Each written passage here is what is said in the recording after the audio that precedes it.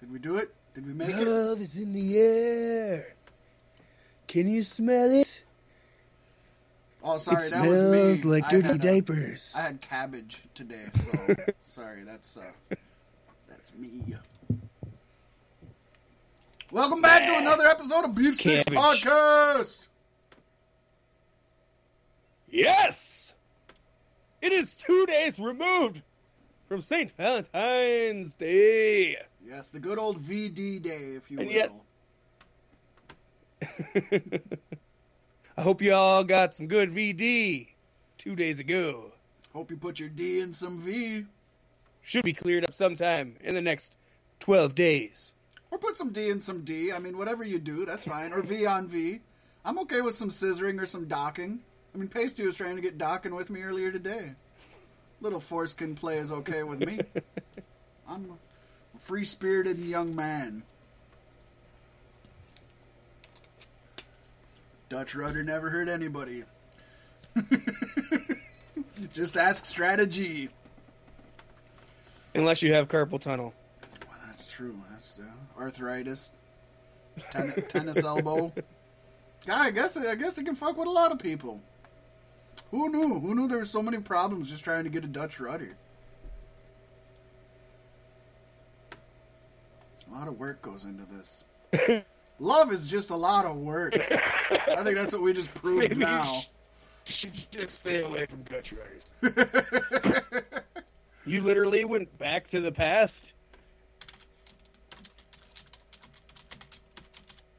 Of course.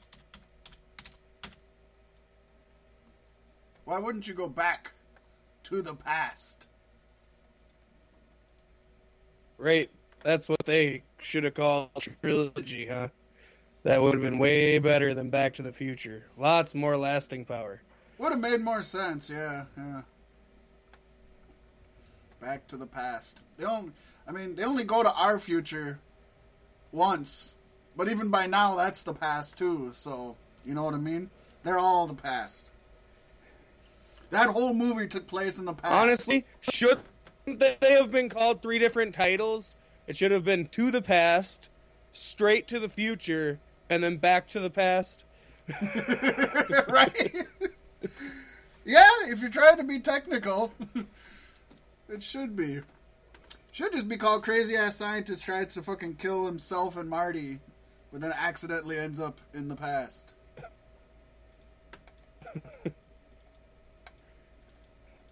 And then Crazy Ass Scientist tries to kill himself. Yes, folks, that's and what Marty. you talk about when you Back to the Future. Back to the Future. Classic times film. The only movie Classic. where a man tries to rape a woman and then later on works for her. And everybody's cool with it.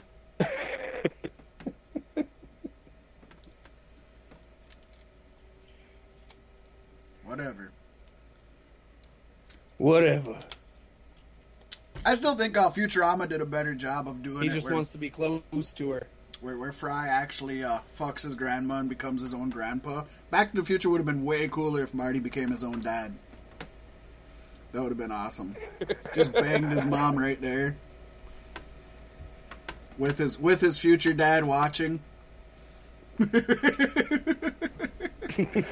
is for the time I walked in on you and Mom, Dad. I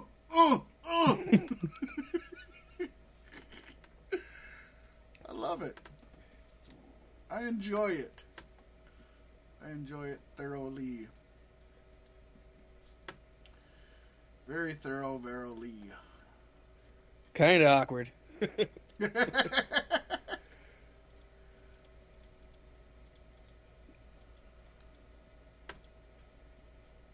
And as we do with any awkward moment on B-Sticks, now's the time to give a tip of the hat to Monster Wear Clothing.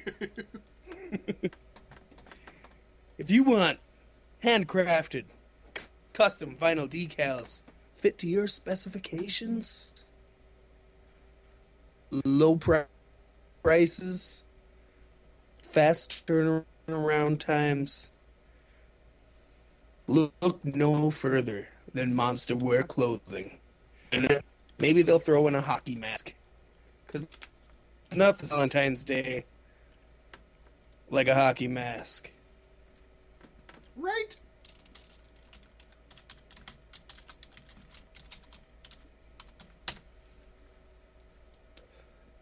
And folks, don't forget, if you want to go check us out on Facebook, you can see facebook.com/beefstickspodcast.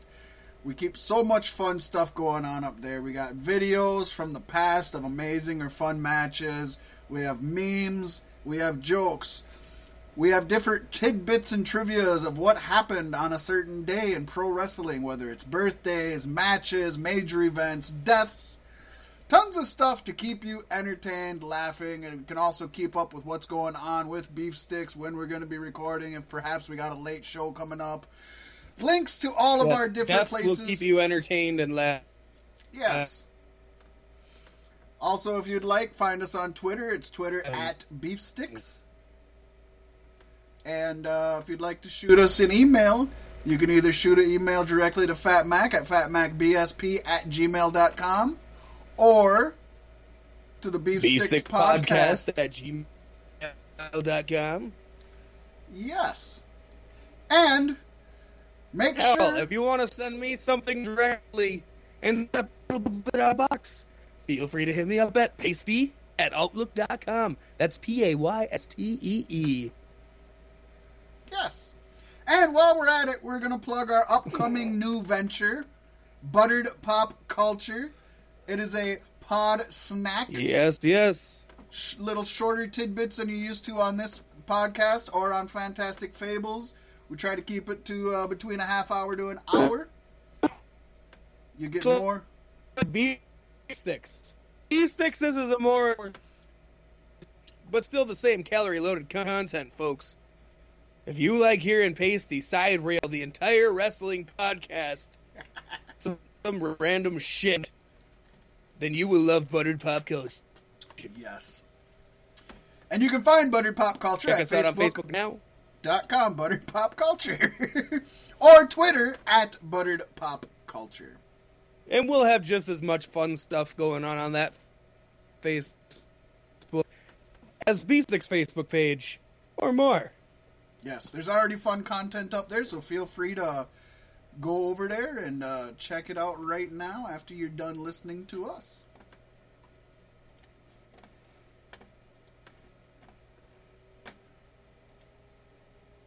Or even listening to us and seeing a couple more likes on the pages while we're broadcasting here tonight.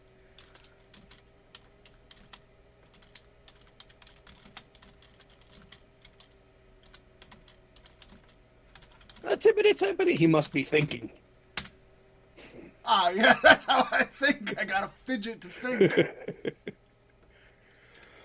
Either that or sometimes I just gotta shoot Pasty a message and don't want everybody to hear it. I was talking about how I was looking forward to docking with him after the show. It's gonna be a fun time. So, I guess without further ado, we can get right into our news and our notes and our rumors. We got a lot to talk about today. We got later on in the show, we're actually going to be doing our top 10 couples for pro wrestling. So you can look forward to that. But for right now, we're going to get into the news, notes, and rumors. Yes, speaking of culture, side rail. Sitting down tonight to eat dinner, you're always gonna try to find something to Netflix because my Hulu is off until payday. And diving back into the Netflix, I decided I want to start watching that 70s show again, which I realize this year, that 70s show is 20 years old. What? What? What? Yeah. 20 years old for that 70s show. Why? That's depressing. So you want to know something weird? I think I'm the only human being in existence who watched that 80s show before that 70s show and actually enjoyed watching that 80s show. I didn't hate it, and I might have gotten into that 80s show before I actually got into that 70s show hardcore. But that 70s show, to me, felt more like a more solid product than that 80s show. Yeah. But, you know, that 80s show... It's just due to time. Foreman's cousin, who was the star of that 80s show, would go on to star in another amazing show that we know and love called Always Sunny in Philadelphia, where he played Dennis Reynolds. So he did all right. Yes, indeed. I think he did just fine. Because I can go on and say I think Always Sunny in Philadelphia is a better show than that 70s show. But if that 80s show had stayed around for 8-9 seasons, we probably wouldn't have the Goldbergs today. I like the Goldbergs. Goldbergs is a really good show. I really do like the Goldbergs. I like when Bill Goldberg was on the Goldbergs. Was Bill Goldberg on the Goldbergs? Yes, he was. He's the school coach's brother. That's funny. Overly competitive brother. Good for him. Yeah. Good for Bill. And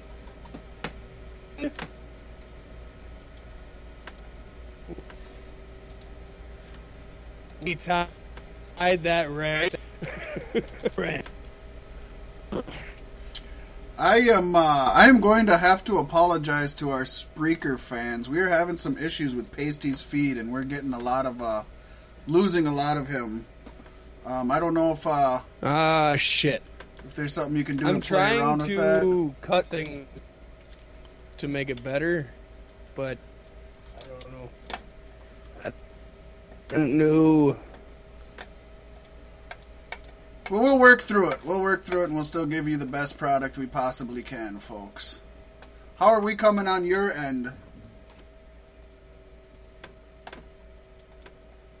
Don't know exactly. I don't seem to be dropping off. All right. Well, we'll keep on it. And I just kind of adjusted my shit, so we'll see. We'll let you know how it goes. I'll update you. It does get it.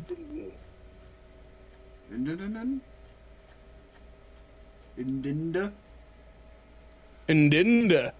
She's a cool character. I liked her. Her husband is the ruler of Omicron, Percy I-8. On the news, notes, and rumors, we're going to start off with signings, as we like to do, and we have an update on Mr. Ziggles.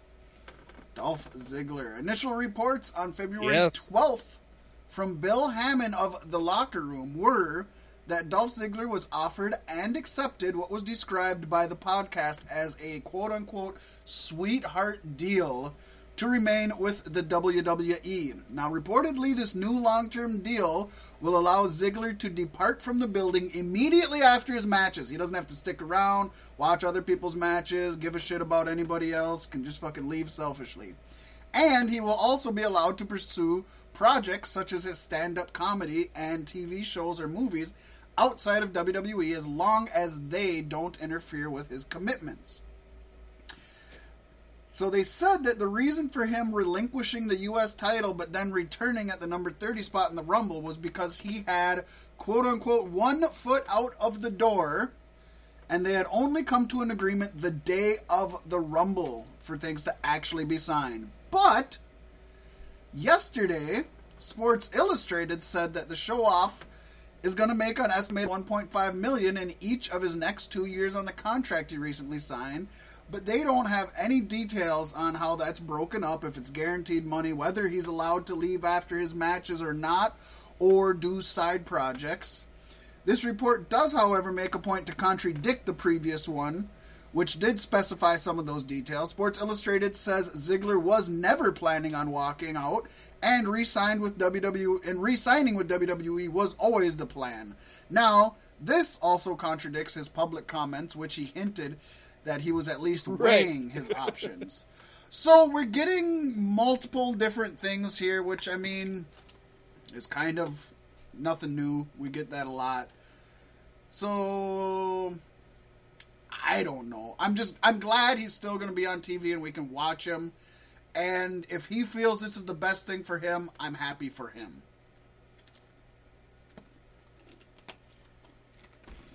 I guess I'm happy we still get to see him play. Use correctly. So it doesn't seem like anything's changed in the immediate run. No, not as of now. And I don't have it on either of these reports, but I've read elsewhere that through other people, they have said that Ziggler said he's more than happy to just keep losing matches and putting people over as long as he can do his outside projects. Now, whether that's true or not, I don't know, because he seemed to be pretty upset that he was always losing, but I don't know. I honestly expected him to leave. I did not expect him to stay with them, so this kind of surprised me, but again, if it's what he wants, I'm happy for him.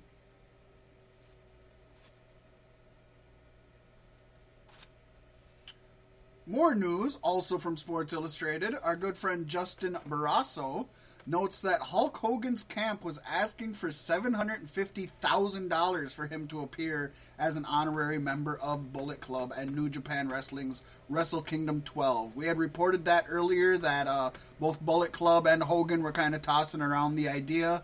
New Japan Pro Wrestling did not accept the offer, and Hogan obviously did not appear at Wrestle Kingdom alongside the Bullet Club. That is an awful lot for just one appearance, at least to me. I don't know how the wrestling business goes, but man, do I think it would have been awesome to see Hogan in a Bullet Club shirt. I totally agree. That would have been fan-fucking-tastic. But, I mean, that's a lot of money to ask. Yeah, for one night and not wrestling. $750,000. One night he's not wrestling. But also he's released statements recently saying that he and WWE are working closer to a working relationship, and maybe he'll be able to come back to where he belongs. Right. Which got me thinking, how amazing would it be for Hulk Hogan to be a general manager on Raw or SmackDown? Oh, that'd be awesome. I would love it. He's obviously one of the best talkers ever. He could easily... It just makes me... Why hasn't he done it yet? You know, that's where my mind goes.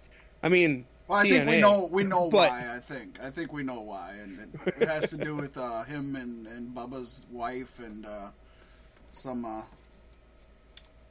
statements that make him not the biggest hero of the African American his statements community. did make him up to be the biggest. That's the truth. Not Terry Bollea, but Hulk Hogan. That's one of the best courtroom fucking arguments of all time. It really is. It's great. Hulk Hogan has a 10-inch penis. Terry Bollea does not. Yeah, it's fucking amazing. Oh, couple more signings here. It's good to have. When I deflate my 24-inch pythons. Yeah, right. Just like any other man. You know what? I'm not kidding. I don't mean this in a homosexual way, but I want to see him start hulking up and watch it grow to 10 inches as he's hulking up. You know? That's how you get it going, brother. Resurrect Vine from the dead. Right? Him and Joey Ryan going toe to toe, hand to hand, cock to cock. Man molto to man molto. Yep. Oh. Here's one that is actually a week old. We should have gotten to it last week. I had it on my brain last week. I didn't type it into my notes, and my mind is slippery. So I didn't report it, but I'm going to report it now because it's actually pretty big, I think. WWE has signed veteran Impact Wrestling employee Jeremy Borash to a deal. According to PW Insider, the hire was a Triple H decision, and Borash will be working with WWE NXT and the WWE Performance Center. No word yet on when Borash will start with the WWE, but there has been some speculation that Borash was hired for the Matt Hardy storyline, as he played a big part in the original Broken storyline in TNA. For those of you who don't know who Jeremy Borash is, he's been a pivotal person both backstage and on camera for TNA since its inception, since the beginning. He worked in WCW towards the end of its dying days, and he's been a full-on TNA guy, oftentimes wearing like 5 hats at a time. And I don't mean that he just collected, head memorabilia. I mean like he'd be producing, directing, on air, helping with merchandising, and standing gorilla telling people what to do and when to finish a match. Like, he is a hands-on, extremely talented young man to have in the backstage area, and this is only going to be huge for WWE. Even if he just stays in NXT, it's going to be amazing, I think.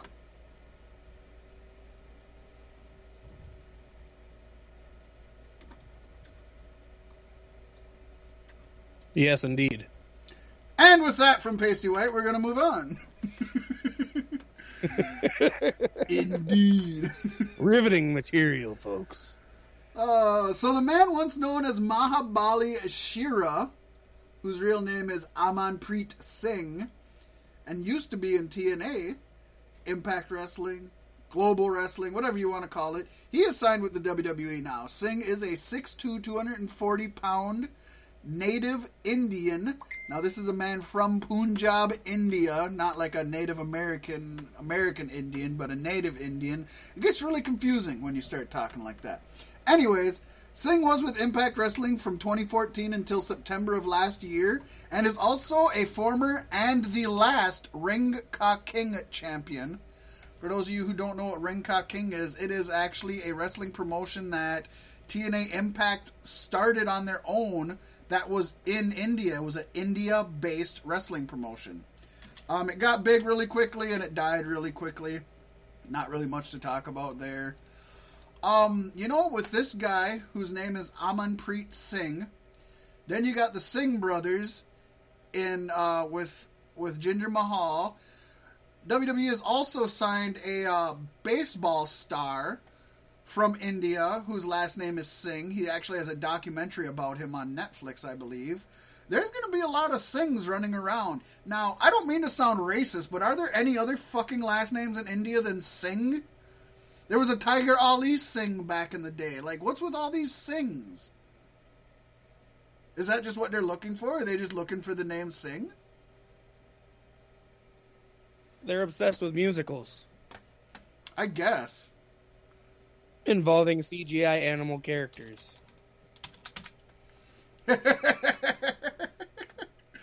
I could see it. It was a horrible movie, but we just accept that. So with that, those are the signings. We do have one departure, sadly, to bring up. As of February 15th, Rich Swann and WWE have mutually agreed to part ways. WWE wished Swann the best in all his future endeavors on their website. If you may remember, we reported a while back Swann and his wife had a domestic incident. There were multiple different stories about what happened during that. She has gone back to relinquish her side of it about anything bad happening. The witnesses, there were multiple different stories and contradicting stories from the witnesses. I don't believe, if I remember right, they dropped all charges against him. But I don't know if it's on WWE's end, on Rich Swann's end, or on both ends, where they just decide maybe it's just bad PR and they need to separate. Very sad for me. I think Rich Swann was one of the brightest young men in 205 Live. Obviously, they got a lot more coming in now with Roddy being in there now. Roddy Strong, and they got Ricochet coming in pretty soon. There were talks of other folks coming. Who was Blake Murphy, I believe, or Buddy Murphy, I should say, I think, was gonna go to 205 Live. So they got some other ones coming in there, and of course you still have Grand Metalik. You've got Sin Cara. You got Tyler Bate, Cedric Alexander, which I'm not huge on, but he's still there.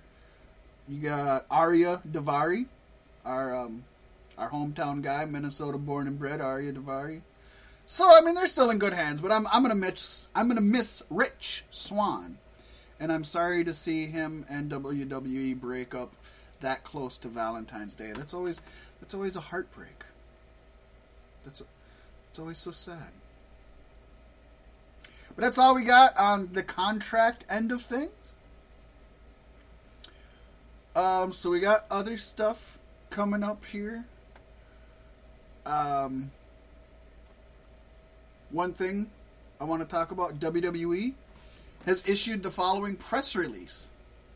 WWE and Maori Television, New Zealand's indigenous broadcaster, today announced a new agreement to broadcast WWE's flagship program, Raw and SmackDown, on free-to-air TV in English and in Te Reo Maori. I don't know what Te Reo Maori is, but I'm guessing that is the indigenous language of New Zealand. That's my guess. So this is going to be the mayor of Rio. Just hanging out over in Australia. So this is the first time in New Zealand history that they are going to be airing free WWE content from Raw and SmackDown. Beginning February 24th, 2018, Maori Television Channel, English and Te Reo Maori, will televise a 1-hour version of Raw at 7:30 p.m. So that's even going to be more cut down than the 90-minute on Hulu. On Saturdays, and a 1-hour version of SmackDown at 7:30 p.m. on Sundays. The Te Reo channel will broadcast a Te Reo Maori version of Raw on Mondays at 9 p.m. So, good news for New Zealand. Good news for WWE to be expanding in another market. That's a positive thing for them. Yeah. It's going to be good. Some news that I think it's going to take a little time from us, Pasty, because you and I have some discussing to do about this coming up. WrestleZone spoke with a reliable source yesterday morning and has confirmed WWE is internally discussing bringing back the WWE Draft at the upcoming Backlash pay-per-view. Now, WWE recently sent out an email announcing that the upcoming Backlash pay-per-view will feature both Raw and SmackDown Live superstars. Originally, this show was going to be a Raw brand-only event. Now, that had led to speculation that going forward, all pay-per-views are going to be dual-branded. Reasons for this run from low ticket sales to cost-cutting to just, quote, spice up the cards. PWInsider.com is reporting that as of yesterday morning, none of the roster has been informed about plans to have the WWE pay-per-views be dual-branded going forward. But from what WrestleZone has been told, the idea for the WWE Draft returning at Backlash would be to use it as a way for WWE to jumpstart the all-dual-brand pay-per-view format going forward. As is the case with everything in WWE, nothing is set in stone until it happens. The idea of holding the WWE Draft at Backlash is certainly being discussed, though, within WWE. Pasty, what is your thoughts on this this perhaps turning all pay-per-views into the Raw SmackDown format? Well, Fat Mac, I am certainly being disgusted. Yes. We just got the brand split 2 years ago. It hasn't gone the greatest. We've had a superstar shakeup that felt way too soon. Yeah. And now, if this is really the case, so we're going to have dual-branded pay-per-views, Have you heard some of the new things, the new speculations on this? Such as? All pay-per-views would be longer at 4 hours with a 2-hour pre-show. Yeah, I did hear that they were possibly making them 5-hour shows, yeah. Which nobody wants. Let's just be honest. Nobody wants that. I mean, if you can do it right, but... Not every just month. Don't know. Like, and how would you go about it? Would it be SmackDown people versus SmackDown people, or would every pay-per-view kind of have a war waging between Raw and SmackDown? There's ways to make it work, and there's ways that they're going to do it that aren't going to work. I mean, yeah, I agree. Anything can work. Anything has the possibility to work. I think even with expanding these to 5 hours... Honestly, this is what happens when Vince McMahon turns over his responsibility of 205 Live to Triple H, and now he's got more time on his hands. He's like, you know what? Let's just do away with the brand split. Right. And, you know, I don't... Even with them expanding to 5-hour pay-per-views, I honestly think the low to mid-card guys are just going to get shit on. You're going to have Cena and Reigns and Rollins and AJ always in the main events, and you're going to be losing. I mean, a lot of guys aren't even... People don't get on the card now, and it's Raw branded or SmackDown branded only. There's going to be even less chance for these people to get on a pay-per-view. You know, it's... And I don't want to watch a 5-hour pay-per-view every month. I can put up with it for the Big Four. I can put up with a 7-hour WrestleMania. I can put up with a 7-hour Wrestle Kingdom. But I don't want a 5-hour fucking pay-per-view every month. That's... I don't want to invest that much time watching something. Personally. It's... And like you said, I don't know. In my opinion, the best way to do it is still only have it SmackDown versus SmackDown and Raw versus Raw. But you know they won't keep that up. They won't do that. Even if they start it that way, it won't last long. They haven't been able... my thought is when Vince started the brand split, he gave control of the shows to Stephanie and Shane, and he said he wanted blood.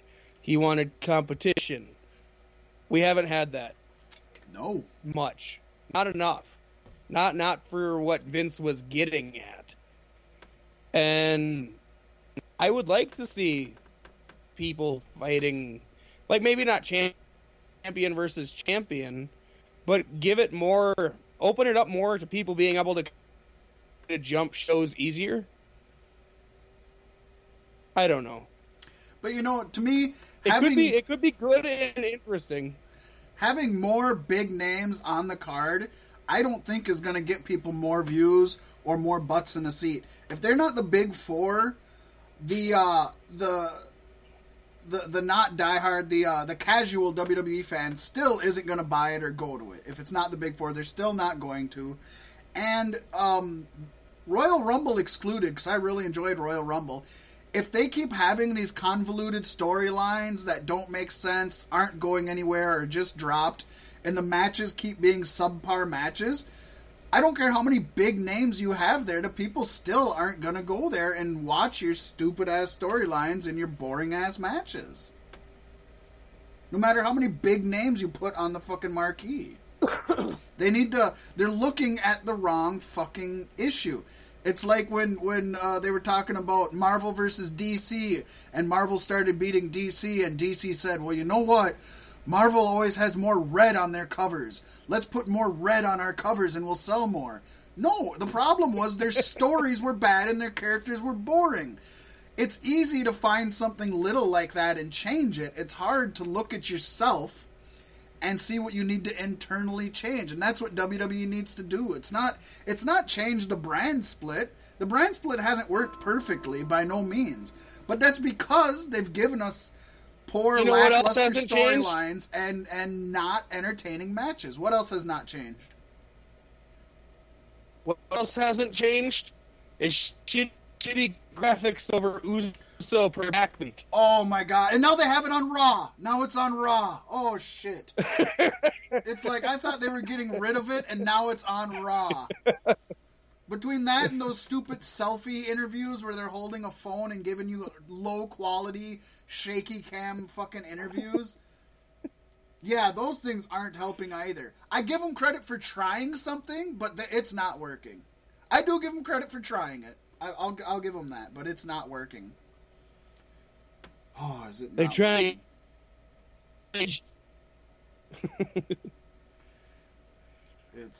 I don't know, but I don't think this is the answer. But we'll see what happens. Maybe it's everybody's making a mountain out of a molehill, and it might just be that Backlash is just going to be co-branded because they're doing the draft, and that way they don't have to change stories. You can do the draft before Backlash, but still have all the same matches you were building up to it.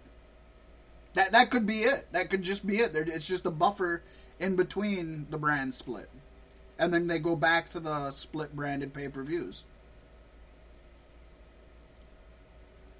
I like the idea they had for it when they said that Money in the Bank was going to be included as one of the big shows. So there would be 5 big shows in 2018. Right. And SmackDown would have less shows than Raw. I was okay with that. And let's just try to keep to that, please. Otherwise, you're going to have to do things that are going to make me very happy, and you're not going to do them. So don't do it at all. Would they, the next question is, we don't know the answer to this, but the next question is, would they change their pay-per-view lineup as they currently have it? Because right now, there's multiple months that have 2 pay-per-views at a time in them. Are you going to do 2 co-branded 5-hour pay-per-views in 1 month? That's where I think you wouldn't get that. You'd get one pay-per-view a month, and it would be more time to spend in one sitting. Yeah, I would hope not. I would hope they would adjust that. We don't know, but I would hope so.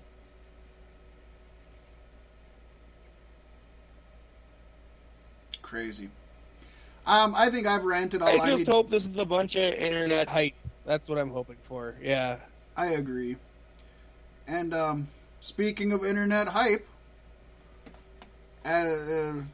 everybody was talking about this the last couple weeks.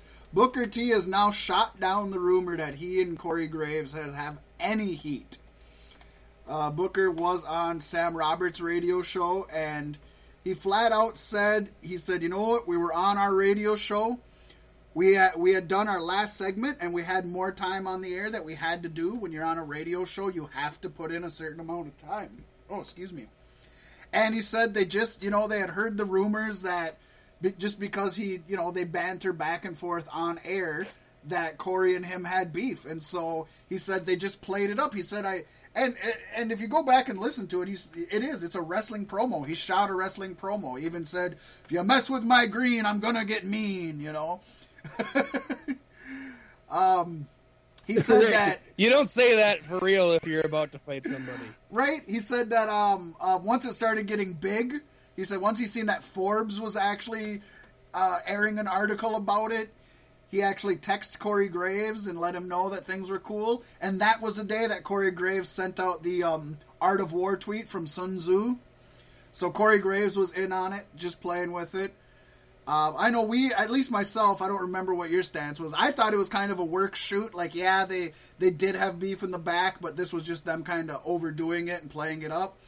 The way it sounds, at least from Booker, and they could lie, but the way it sounds, they were just having fun, just working the people, just working us fans. And I love it. I think makes it's great. Sense. I thought, for the most part, it all felt like a work. Corey Graves' Sun Tzu quote, though, that was where I was like, oh, shit. Yeah. It is. So, that's good to know, and But all the Booker T's stuff, I better not catch him out on the streets. Yeah, he said, not at work, not at the airport, but on the streets. He specifically said not at the airport. I love how he went back and reiterated, not at the airport. Del Rio, not at the airport. Yeah, so I mean, it's good. It's good to know that. It's good to know there's no heat between them. It's also good to know that in this day and age we can still be worked over a little bit. I think it's fun. I think it's good. I think it's great. I love to be worked over. I love it. All wrestlers are their person. Yeah, of course. Like Braun Strowman, who's turning into a cartoon character. Oh, we'll talk about that, man. I'm not certainly happy with that, personally, but who knows. Somebody who is a ribber, joker, a midnight smoker, Ric Flair. Oh, Ric Flair. What are we gonna do with you, man? So, the official store for WWE Hall of Famer Ric Flair, the RicFlairShop.com, was selling what he called a woo compromise contract for $50 autographed by Ric Flair. The product has been pulled from the store, and the tweet that was advertising it has been deleted. For those of you who want to see it, not only can you throw it in your Google machine and find it pretty quickly, but we posted it on our Facebook.com/BeefSticksPodcast Facebook page. So go to our Facebook page. It's right there. You can see the actual contract, what it looked like, read it word for word. But you can right-click it, save it, print out your own copy for a whole hell of a lot less than $50. Yeah, it won't be signed by Ric Flair, but you can just sign it. Nobody fucking knows. Just say he was drunk. I will read to you what the contract said, though. I'm going to read it, let you know what it is in case you don't feel like looking it up. The contract reads as follows. By signing this compromise, both parties involved agree to ride Space Mountain and engage in sexual relations on this night. This contract adheres to guidelines of informed consent, and both people in the relationship must be present and not in an intoxicated state before signing. No party shall be pressured or persuaded into something that they do not want to do, and they reserve the right to terminate the contract if need be. This contract has the signed and sealed approval of the Nature Boy Ric Flair, who has taken many women for a ride on Space Mountain and has the utmost respect for women. First off, I want to say I'm not offended by this. I find it funny. And it's Ric Flair to a T. It's just Ric Flair being Ric Flair. But this is not good timing. And it's very elegantly worded. Sometimes. The way he words it, nobody should get anything negative from it. But it's just it's the poor timing.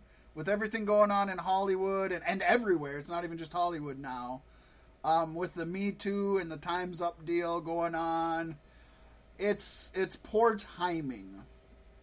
And I just think, and the fact that, people have pointed out the fact that he's trying to make money off of all these women who have been, hurt allegedly, also is not cool. And I would agree with that. Him using this negative thing for his own monetary gain isn't cool.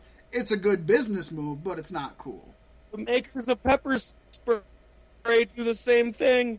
Oh, yeah. Again, it's good business.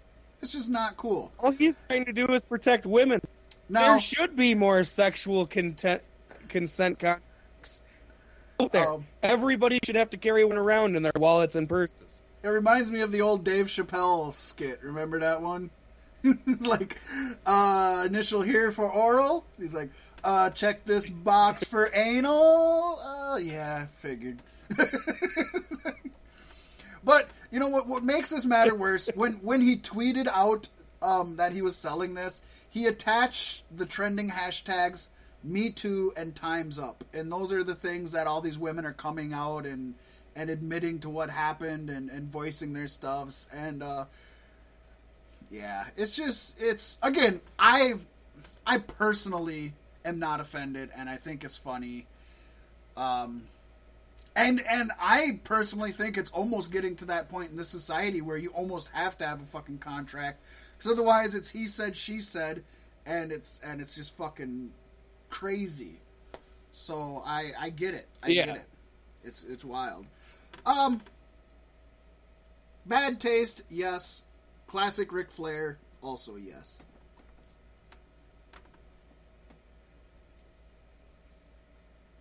Pasty's actually already printed out a copy himself. The Twitter account. I have a whole binder. Right? Tear away fucking sleeves. At WrestleVotes from Twitter has shared the following. And I'm going to quote them. Texting with WWE source this morning. Interesting note. The reason both pay-per-views prior to Mania have multi-man main events, and then in brackets it says 12 guys total, is to keep the fans guessing as to what's in store for WrestleMania. It's a different... You're doing a great job at that. It's a different thought process. Not sure it's necessarily working, however.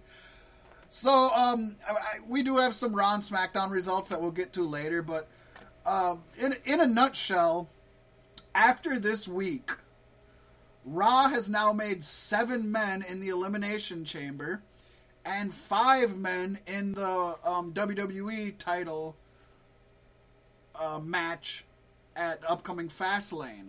So we've got a 7-man match and a 5-man match in the next 2 pay-per-views. And it does not...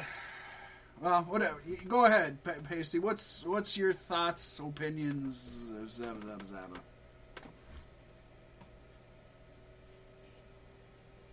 It's dumb. It's not working. I think we all know Roman Reigns is going on to fight Brock Lesnar at Mania.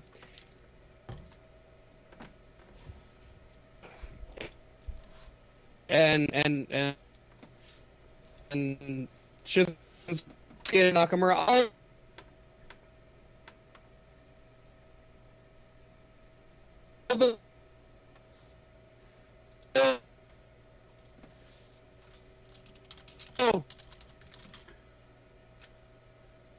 You there, Pasty? You're breaking up really, really, really bad.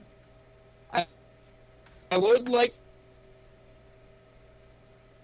Pasty, you there? To see something here and maybe Dalton. I don't think he's hearing me, folks. I hear you. Oh, okay, I got I that. have no internet. God damn it. We're struggling to hear you over on this end. For the sake of any kind of show, I think I'm going to have to apologize to our YouTube audience. And if you want to follow this show, hop on over to Spreaker and join us on the actual podcast half of the show, and we'll see if that makes things better.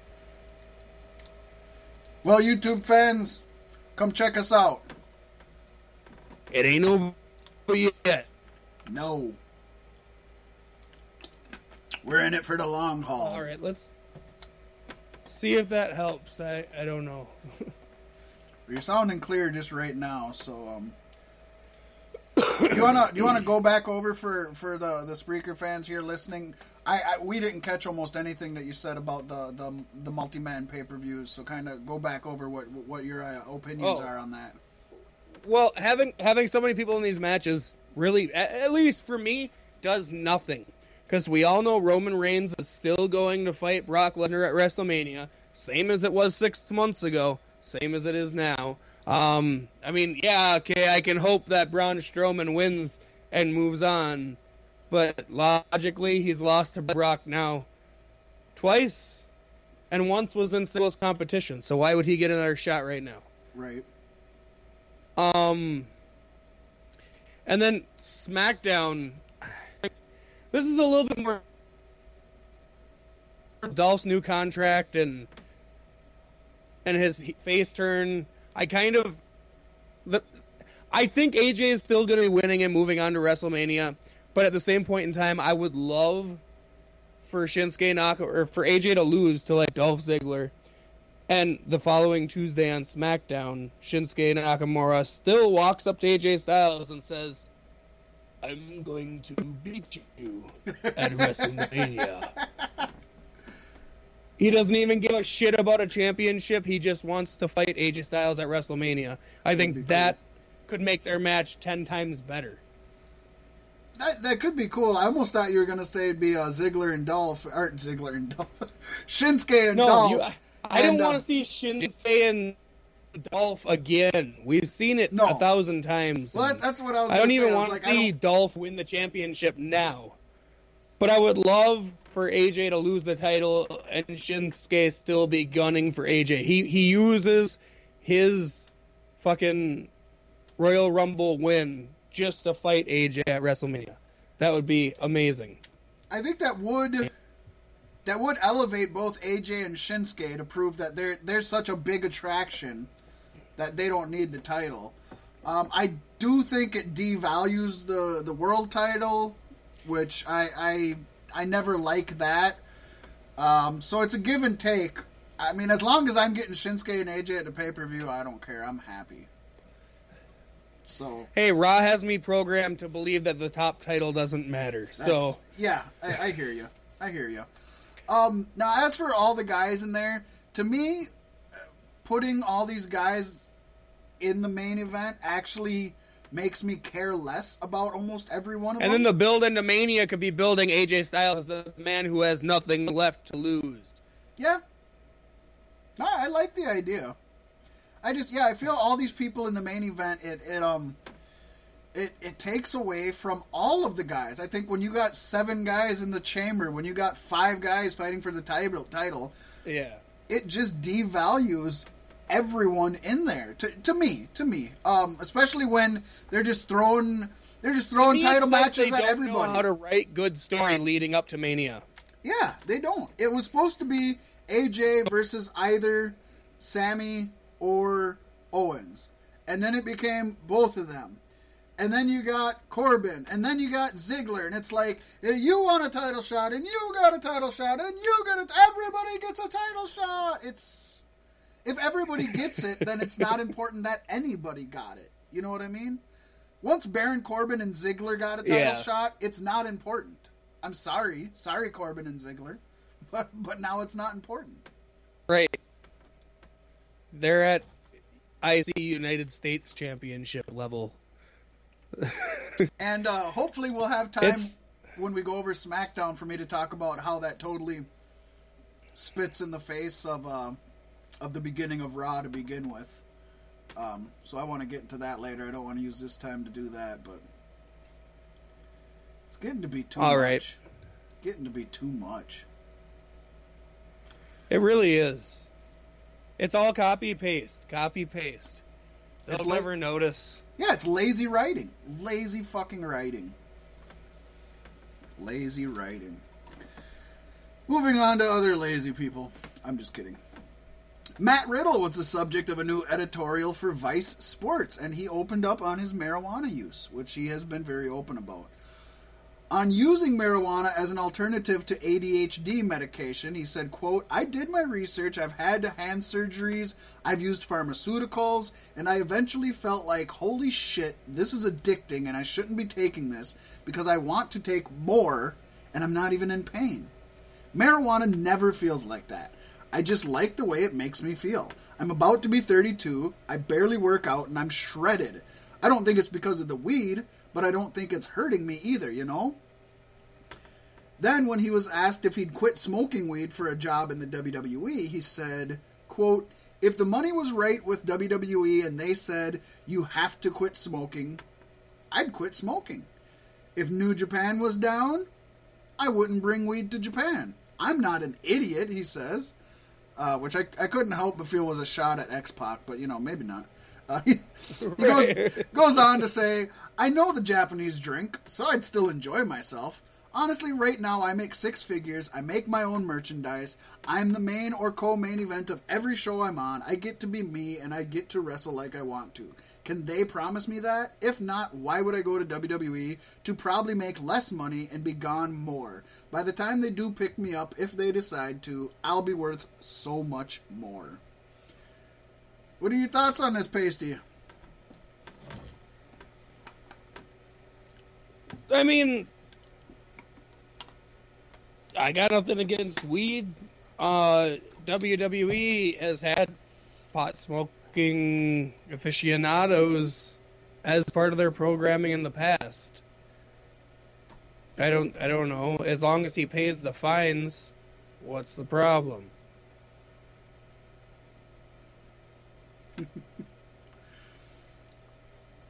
I don't think it's you just get to pay the fine and then just go. I don't think you just get to pay to use it. If he had 3 strikes, he'd be out.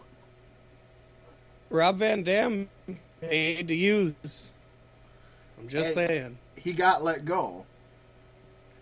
Plus, I believe that was before their 3 strikes law. But they have a 3 strikes rule. 3 strikes and you're out. So. Yeah. Well, then it's probably in his best interest to not sign with WWE. Yeah. I guess, I have nothing against him smoking weed. If it helps for his ADHD, that's awesome. If you can do it without using pharmaceuticals, that is great. Some people it works great for, some people it doesn't. If he wants to smoke weed just to go out and have a fun time and to party, I'm all for it. Go do it. If you're not hurting anybody, fucking rock on. I was on here, what was it, 6 months ago or more, talking about how I don't care if they fucking use steroids. Fucking juice up, man. If it gives us a better product, fucking juice it up. I'm okay with it. It's your body. I don't give a shit. Now, WWE has the right to make their own rules because they're their own company. And like he said, if they offered him enough money, he'd quit smoking. That's his choice. Like he said, right now he makes good money. He gets to smoke weed to take care of whatever ailments he has. And he gets to wrestle his type of match. And, I mean, that's... When you talk to wrestlers, that's invaluable. Being able to be yourself. Well, but, I mean, if he has ADHD and uses marijuana to help with that, and he goes to WWE and they offer him enough money and he quits smoking, he's still going to have ADHD. No amount of money is going to get rid of that. Correct. And the prescription drugs, but are still going to show up in his tests, which are still going to get him strikes. No, they still won't. Eventually get him fired. We've seen it happening. No, we've seen it happening more and more often recently. Not if they have with superstars getting busted for things like Adderall. Those are superstars that are taking it without a prescription or not giving WWE the proper paperwork. So he would be able to take his medication there as long as he was upfront about it. It's no different than Enzo's rape charge. If he would have been upfront about it, he'd still be employed with them right now. He wouldn't be wrestling, but he'd still be employed. If you have to take drugs for this, that, or the other thing, as long as it isn't on, I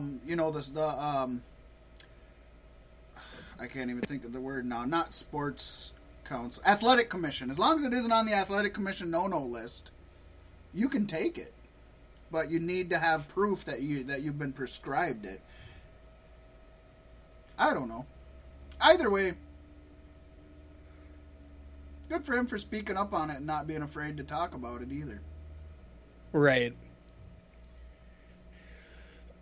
Also, I didn't see, I'm sure you probably said something, but Rich Swann was future endeavored. Yep, we talked about that while you were replugging. Okay. Yep, that was under our contract signings departures list. Yep, made me sad. I like him, especially after everything was dropped. I mean, why wouldn't you give him another chance? You already freed up money by getting rid of Enzo.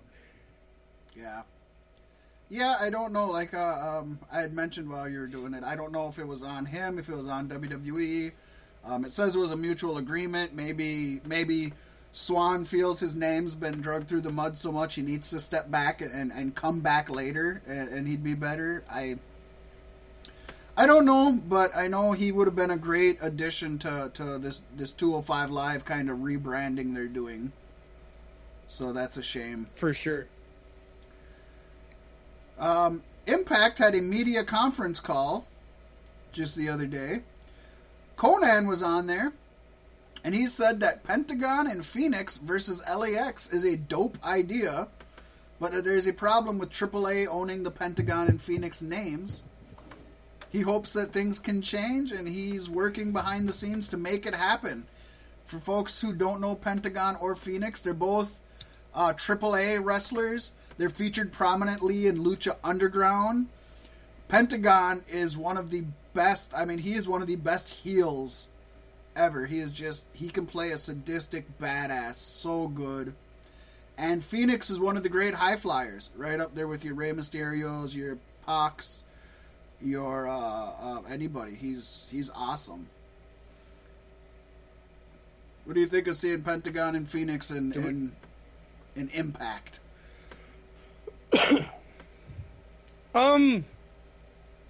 There's better places you could go. Especially with 205 Live having their rebranding. Right. It's an interesting move for sure. I mean, good for them. Any move for change is a good thing, as long as it's good for you. Maybe they can help bring back the magic of Impact. Yeah, the X Division could use it, but... And you know what, to be fair, I don't watch Impact at all anymore, so I guess... even Pentagon and Phoenix going there isn't going to get me to tune in every week, although I may find their matches online and watch them. I don't know. On that same conference call, Josh Matthews... Go ahead. Go ahead. Say your piece, buddy. Well, you did bring up that they were in the line of people like Rey Mysterio, and did we bring up Rey Mysterio's signing?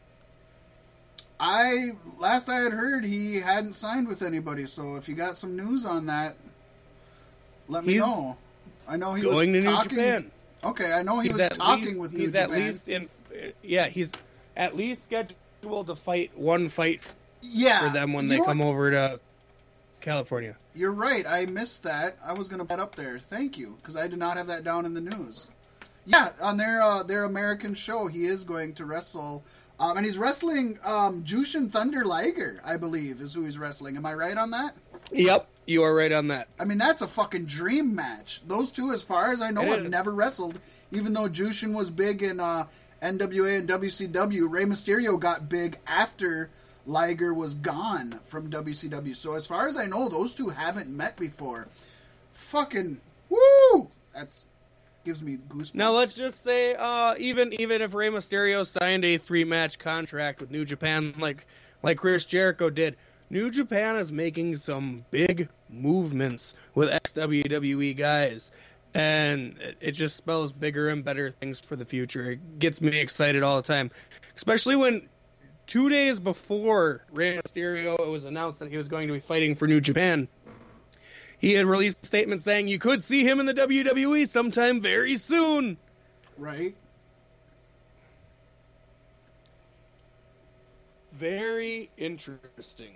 They are definitely putting a lot into expanding to the United States.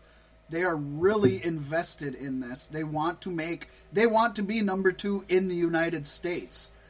And, you know, you can tell when they have these United States shows, they're putting their all out there. And, yeah, they're coming back to the United States. Not only do they get a big name like Rey Mysterio, but they're in Southern California, where he's biggest. I mean, that's where he's got his biggest fan base. So they are really doing everything they can do to expand this to the West. And I think it's great. I just want to know who's next. Who's next? You know, it almost feels like CM Punk. I would love it. I feel if anybody can bring him back, it would be them. I think that would be great. I'd watch it. I think it would just be awesome.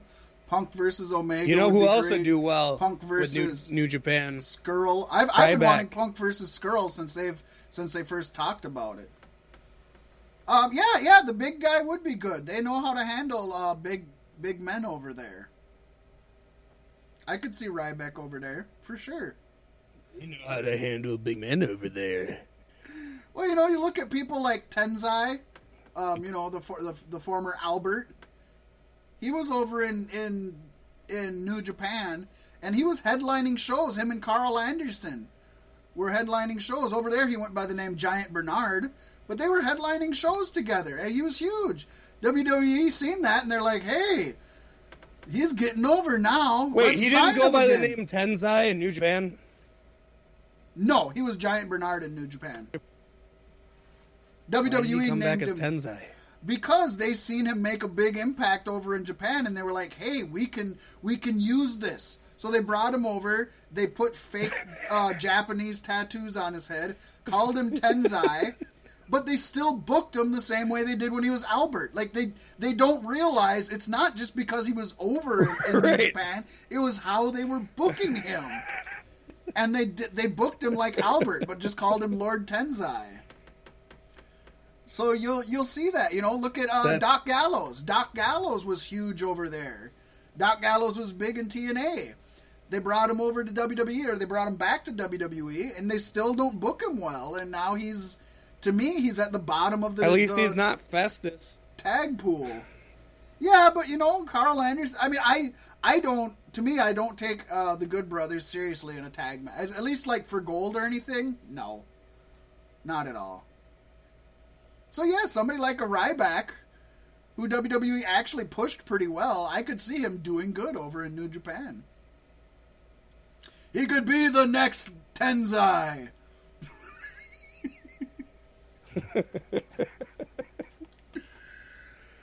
Fucking Tenzai. So you thought they just brought him over and called him Tenzai because they kept his name, huh? That's kind of what I thought, yeah. It is ridiculous that they changed his name to Tenzai instead of either bringing him back as Albert or... I don't know if New Japan had Giant Bernard on lock, but back then they also didn't like to use other people's names, so I get that. But, yeah, why they didn't just bring him back as Albert to begin with. Yeah. Tenzai was not a better name than Albert, let me just say that. That actually goes into the whole racism rant that I got lined up for towards the end of the show. He was big in Japan. Let's give him a Japanese name and write Japanese words on him and give him a Japanese manager. They'll think he's Japanese. Fuck. Oh. No, they won't. Where are we at? Oh, you know what? We're talking about Impact still. On Yes. the same conference call we were referencing earlier, Josh Matthews said that Impact will present a monthly Twitch exclusive. The next one will be Destiny on March 4th. I feel like, they don't say it here, but I feel like those are going to be like their, do they say it? I feel like they're going to be like their one night only. They do their one night only pay-per-views, which are really similar to WWE's old In Your House pay-per-views. They're not as big as the big pay-per-views, but they're supposed to be better than a regular show. So that's kind of, I think, to me, that's what I see. Anyways, there will be more exclusive content that is added to Twitch. Global Wrestling Network will also be a place to keep up with latest episodes of Impact, and you can also watch the one-night-only events on a Global Wrestling Network. GWN and Twitch platforms are supposed to send fans back and forth between each other, kind of work together to all promote each other. They will also live stream their April 7th show from WrestleCon during WrestleMania weekend via their Twitch channel. As Sami Callihan noted that their Barbed Wire Massacre match definitely helped launch the Impact Twitch channel. He says that there are always going to be people unhappy about how there wasn't enough blood, but even without so much blood, he thinks that they told an absolutely amazing story. Did you ever end up watching that match, Pasty, the Barbed Wire Massacre? No, unfortunately.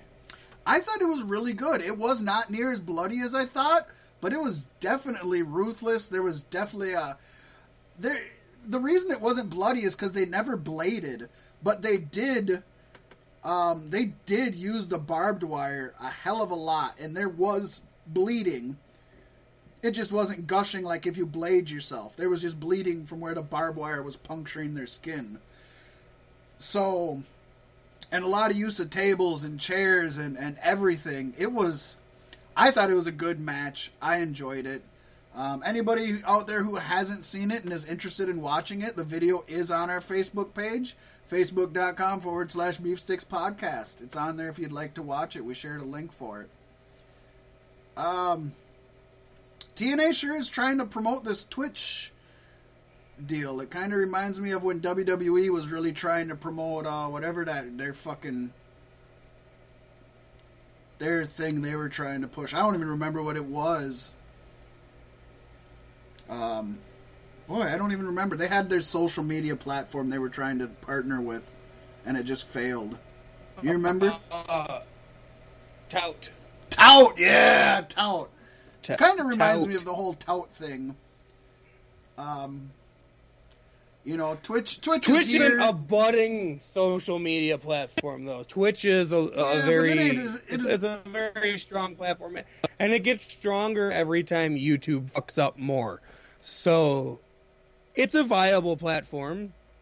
I guess to me, I feel the opposite. I think it's the MySpace or the tout, where it's like, it's here, but it isn't going to be around very much longer.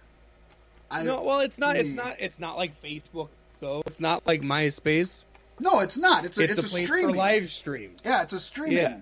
But with YouTube and Hulu and Netflix and Disney and HBO, and like all these things that people actually watch, I mean, I don't see Twitch. Twitch has Impact. Twitch has Impact Wrestling. That's their exclusive. A lot of people who stream on Twitch are people who've streamed on YouTube and been demonetized or had their content taken down. Right. I do know that Twitch is a place for gamers, and I feel like gamers and wrestling fans do go kind of hand in hand. So yeah, I do know that you can get away with more on Twitch. There's a couple platforms. I don't remember. There's one platform that I know a couple YouTube users or former YouTube users really promote. It's not Twitch. I don't remember what it is. But I know the thing about them is they allow you to do more. You can, and I don't mean by do more, I don't mean swearing or this or that or the other, but you can like play audio clips or play video, like you said, of video games. And YouTube will take down a lot of things because it's quote unquote copyrighted. But if you're not just streaming the show, if you're doing it to air clips, I know a lot of critics would get a lot of shit taken down because they were airing clips of videos, and it's like, it's fair use. So I know Twitch and a couple other ones are more lenient on that. So I can see that being a place to escape, but No, and I think in an internet world where entertainers need to stay steps ahead of all the DNCs, I think Twitch will be here for a while. And by the time it gets overly monetized, there'll be something else to move on to. I don't think there'll ever be a perfect platform for it, but I definitely think Twitch is here for a good while yet. Twitch will be the impact to YouTube's WWE. No. And that's why Impact is on it.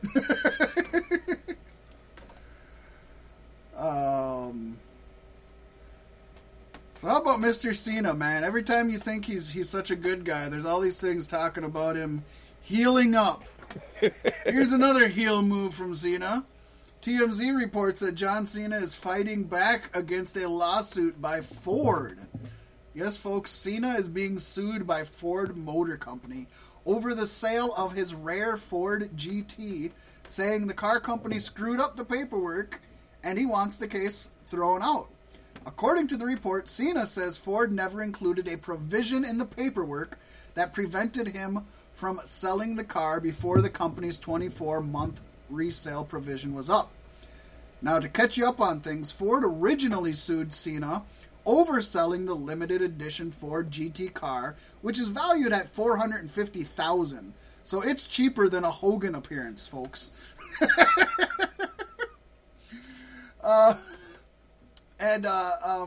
Because John Cena sold the car within 2 years of purchase, which they say was one of the terms that buyers, which included Houston Astros' Justin Verlander and NASCAR's Joey Logano, agreed to. According to the original filing of the suit in November, Cena told Ford he sold the car and other property to pay bills. Ford's original claim against Cena stated, before we get into that, fucking Cena is now selling vehicles to pay bills. What the fuck happened to Cena? Holy shit! He's selling his car to pay his fucking mortgage? God damn! That rock must have been a hell of a fucking ring he put on Nikki's finger. God damn. Right. Selling cars to make do, man. He makes it sound like he's living paycheck to paycheck, man. So anyways, Ford's original... He's got a stubbly beard. Right. He's very disheveled. Ford stated, Mr. Old khaki Cena shorts caked in dirt.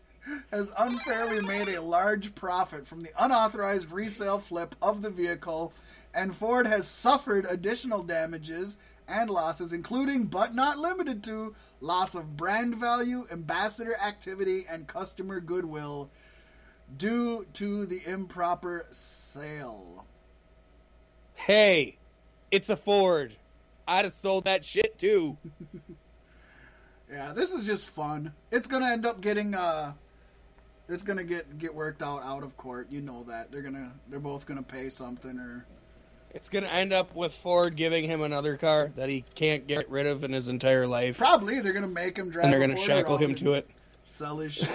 He's gonna have to have Ford trucks in his next season of American Grit, something like that. You gotta put Ford trucks up there hauling logs. Something stupid like that. It's stupid. That's white people problems, as they say. White people problems. But I like Cena says Ford never included a provision in the paperwork that prevented him from selling the car before the company's 24-month resale provision was up.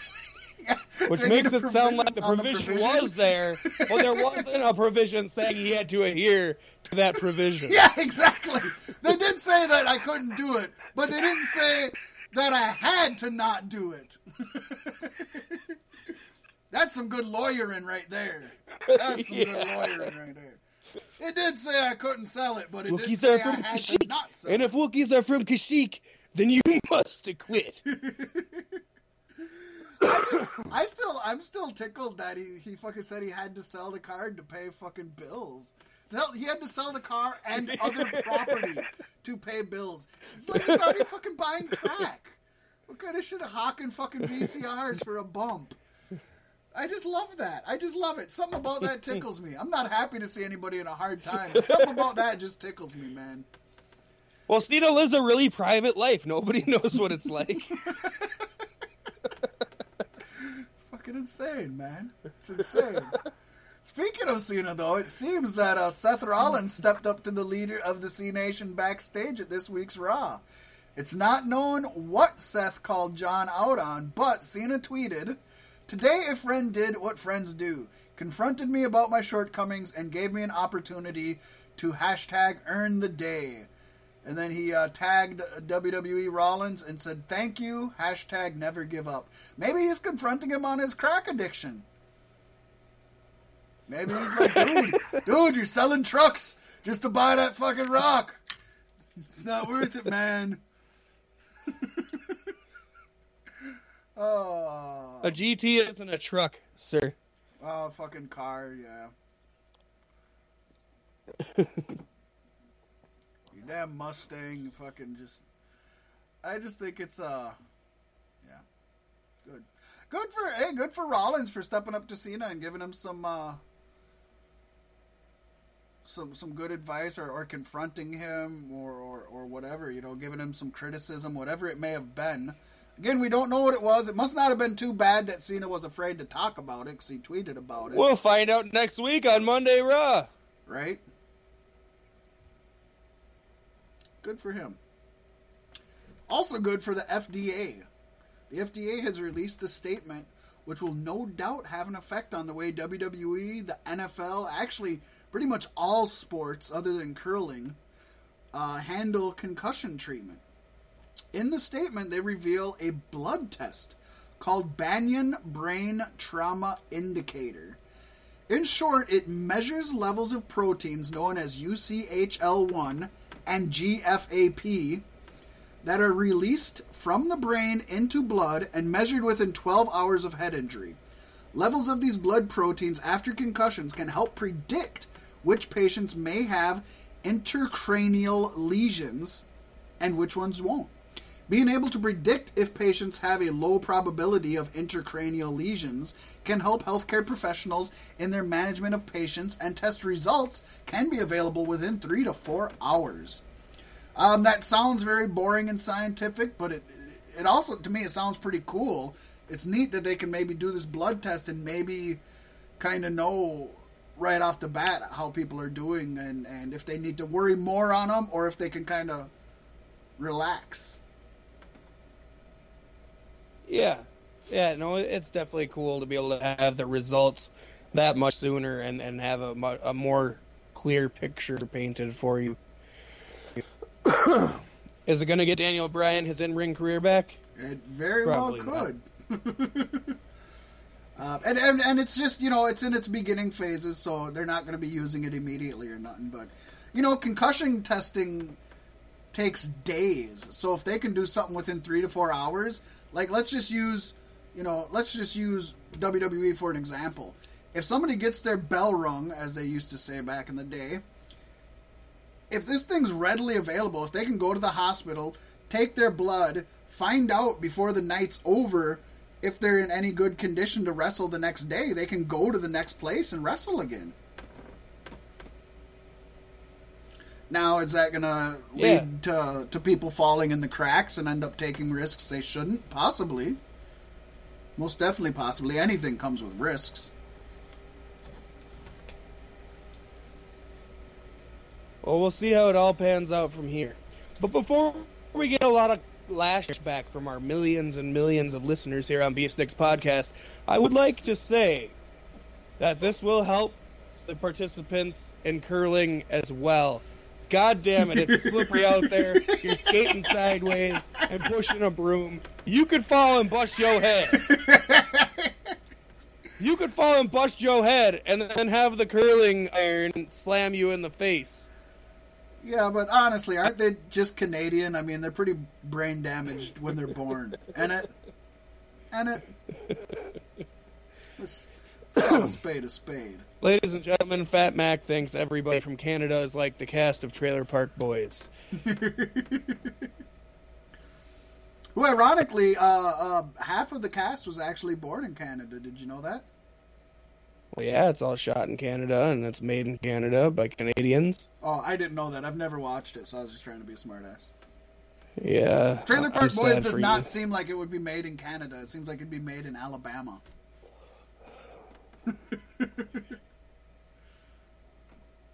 It's too cold in Canada for trailers. They should know better. Fucking shit pipes are gonna freeze and shit'll come up in the shower. Damn it. That never happens. Don't they know that?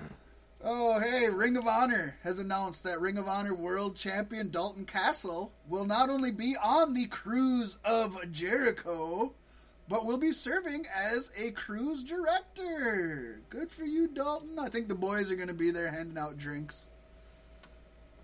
A made-up title for a made-up character. Yes, I love it. I'm just happy he's going to be on that. That cruise of Jericho, I really wish I could get tickets for that, because that's going to be fun.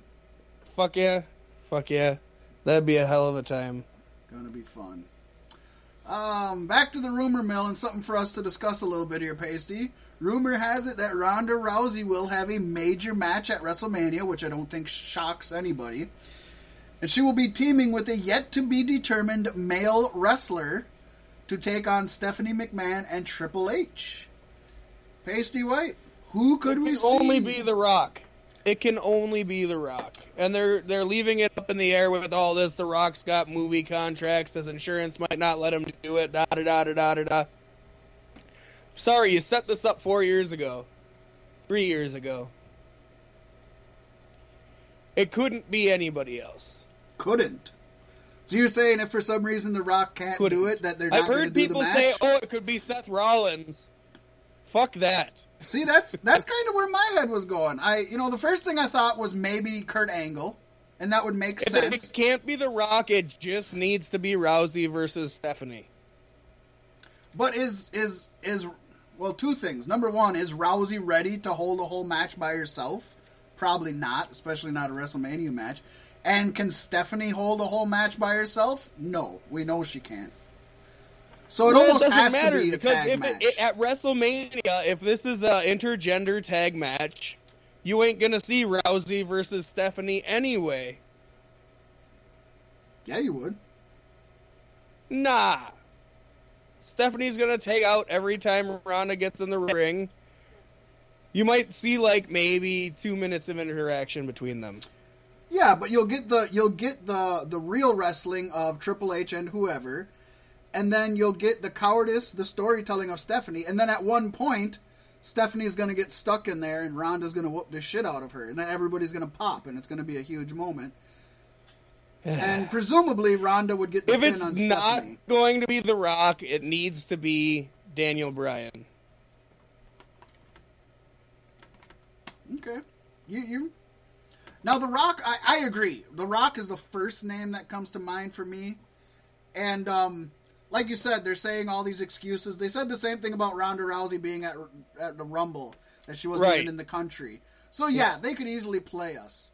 But playing devil's advocate, if it's not The Rock, Kurt Angle wouldn't be a bad idea. You already have the built-in storyline You have the built-in storyline between Stephanie and Kurt. And with it being a tag match, Kurt doesn't have to go out there and just do one-on-one and carry the match by himself. So at least there would be storyline reason why. Like, there's not really a reason why Rock would come and wrestle them two, other than just to be on WrestleMania. Although it would sell tickets, Kurt Angle has the history.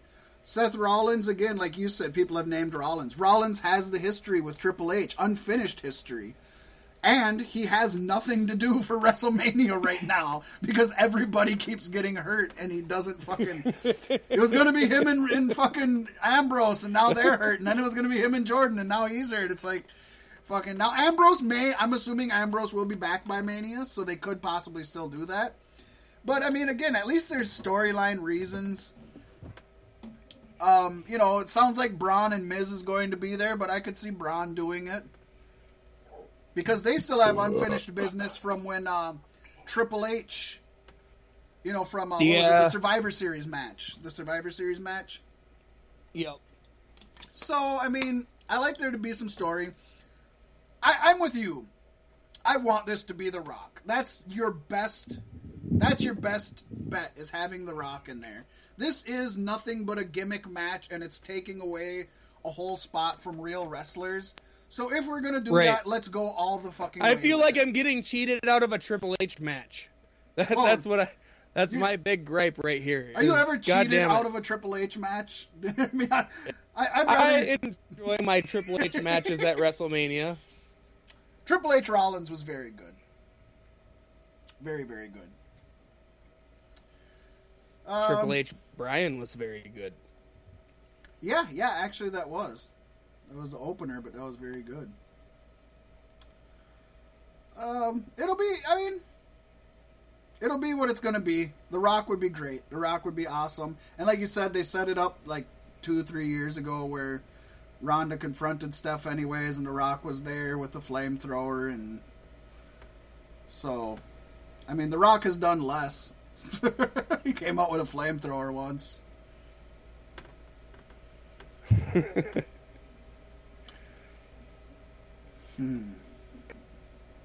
Well, moving on. We got a couple injuries to go into, and then we'll go to our top 10 list. Pasty, you want to get into the injuries? Yes. Conan goes in for hip surgery on March 8th, and then says he's going to go into training with Rey Mysterio for a return to in-ring action. Wow! I want to go in for training with Rey Mysterio. Right? I agree. Good for him. Conan hasn't been an in-ring competitor. You just want to take a Bronco Buster from Rey Mysterio. That's Tony Schiavone. Tony Schiavone's into the Rey Mysterio. I think it's great. Conan has not been active for, I think, over a decade now. So if he could, I think it would be awesome. He deserves it. He's a great wrestler. Where is he going? Talent. I would guess AAA. I don't know, but I would guess. I would guess CMLL. Because as far as I know, he still wrestles CMLL. He helped found CMLL. He's the founder, so he would do that. Which means you probably wouldn't get him in Lucha Underground because that's a AAA show. So you don't get that. My guess would be CMLL. CMLL works with New Japan, so you could see him in New Japan. For sure. There you go. That'd be a good place for him to work. Anywhere with New Japan seems to be the good place. Yeah, but he likes the Mexican Lucha Libre style, and not that you can't get that in New Japan, because you obviously can. But I think he's more than happy to even just stay in CMLL and wrestle there and not make an impact in either the United States or New Japan. I mean, if you remember, back before anybody in the United States knew him, before WWE tried to make him Max Moon in that weird fucking robot samurai getup, he bought a Rolls Royce.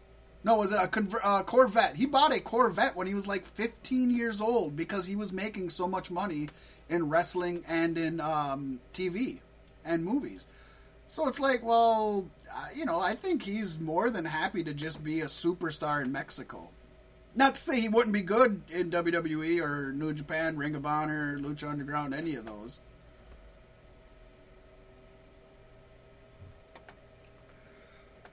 Well, we'll see how it goes. Wish him a speedy recovery and have fun training with Rey Mysterio. I mean, you're in good hands there, unless he kills you. Yeah, that could happen. You never know. Rest in peace, Pero Agawa.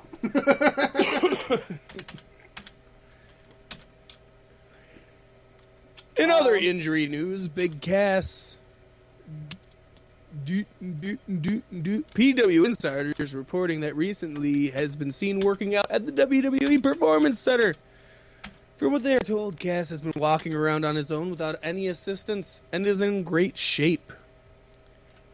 Well, yeah, his crutch, Genzo Amore, is removed from the company. Initially, WWE Dr. Chris Robinson said that Cass would be out of action for up to 9 months. But that was 6 months ago. At this time, there are no reports of Cass taking bumps in the ring, but that is certainly the direction his recovery is heading. Glad to hear about him after he didn't show up in the Royal Rumble like I had predicted. Right? Hopefully he's used this time to work on his mic skills more than anything. Yeah, and to give the devil his due, he was getting better before he ended up getting injured. When he was, when Enzo was out injured and he was forced to go on his own, he was doing better. He just to keep it looks up. So scared every time he's saying any line. He looks like a terrified child. Right. And there's got to be somebody holding cue cards at ringside for the way he's always like staring off into space and pointing down. Probably is. He's telling them to switch the cue card. Right.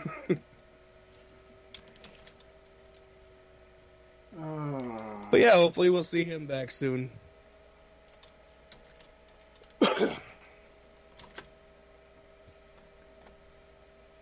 So, oh shit. No, that doesn't work either. So shit. So shit. So without further ado, I think we will move on to our top 10 couples list. And,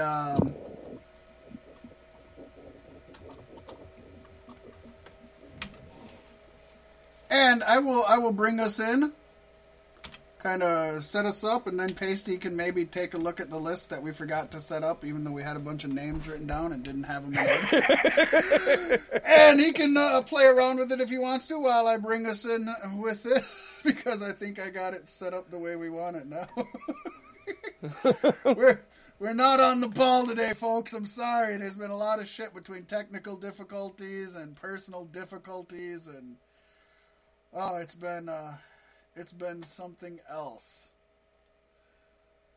So we decided it's Valentine's weekend. It's just 2 days off, or not weekend. It's Valentine's week. I guess it's the weekend. It's Friday. 2 days off from Valentine's Day. Love is in the air. And you know what? Pro wrestling and couples go hand in hand.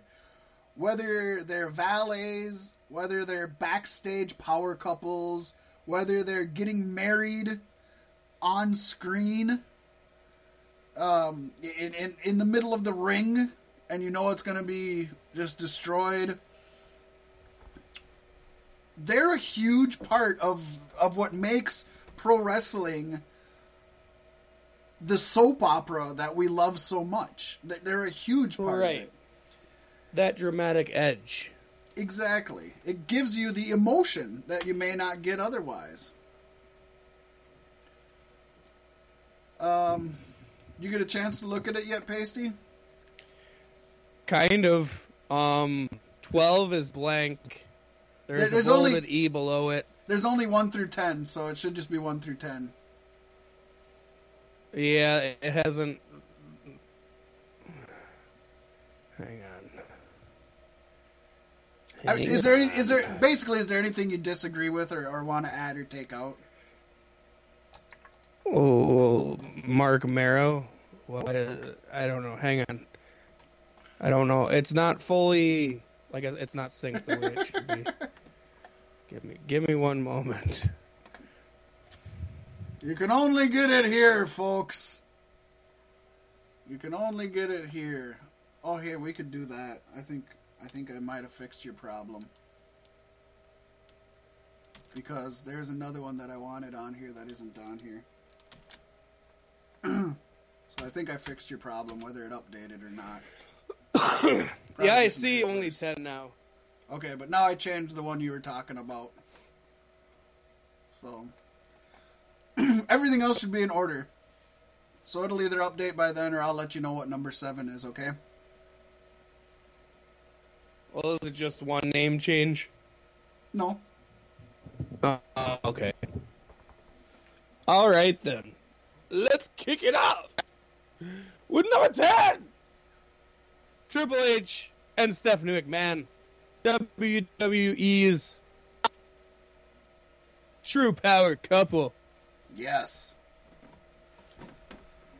You know, kind of felt like they had to be on together this list. In a storyline. Where Triple H drugged and raped her.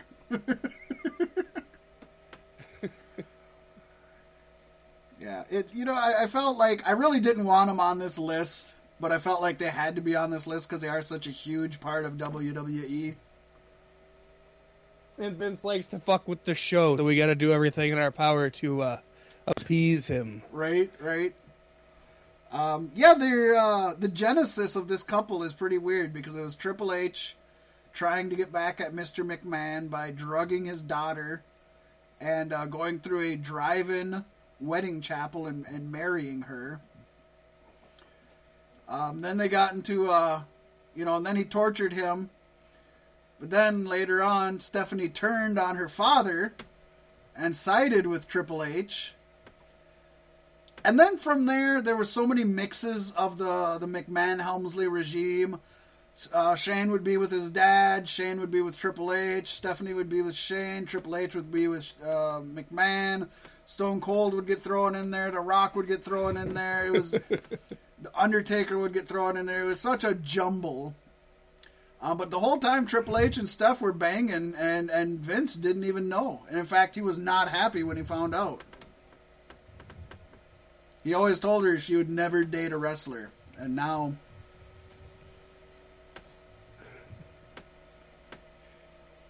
Right. And Triple H basically owns half the company. Right. It was definitely a... he operates half the shows. Definitely a profitable pussy. It was definitely a profitable pussy.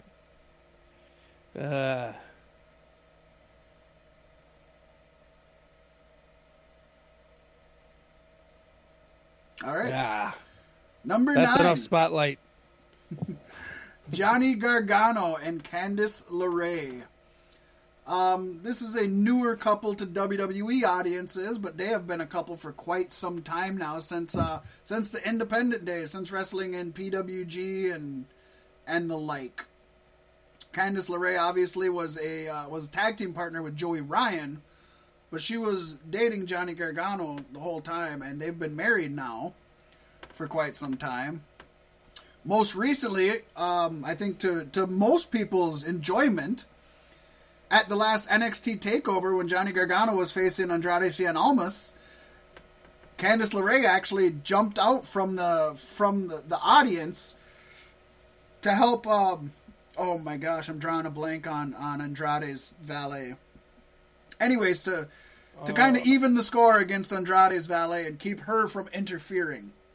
So Candice didn't interfere against Cien, but she did help negate his valet.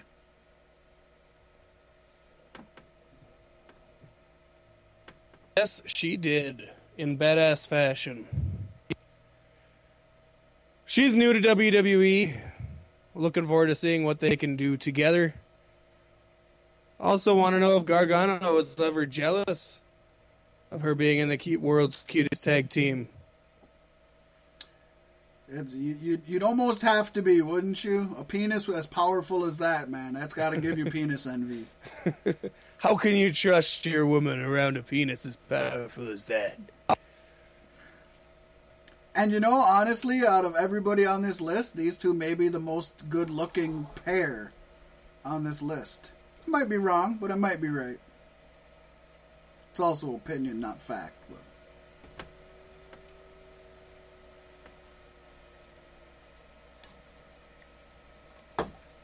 Number 8, the infamous Dean Ambrose and Renee Young. Pasty? The power couple WWE never wanted. He was a rough and tumble street thug from the Bronx. She was a upstate girl, made for colored commentary and interviews. When they eloped, Vince McMahon was furious.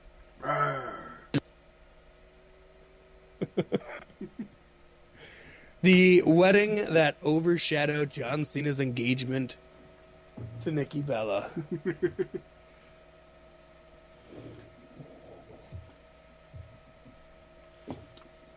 What a power couple. I often find myself sitting and pondering, like, what is their everyday life like?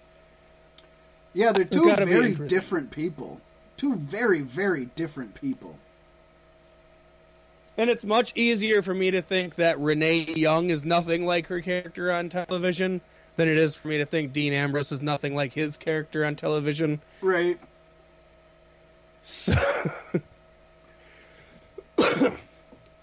But honestly, I really like these two together, and I honestly hope they stay together. I think they are a great couple. Oh, yeah. And they both kind of have no fucks to give. I mean, Renee has been very vocal when she was on Talking Smack, and Dean Ambrose obviously just has no fucks to give, you know.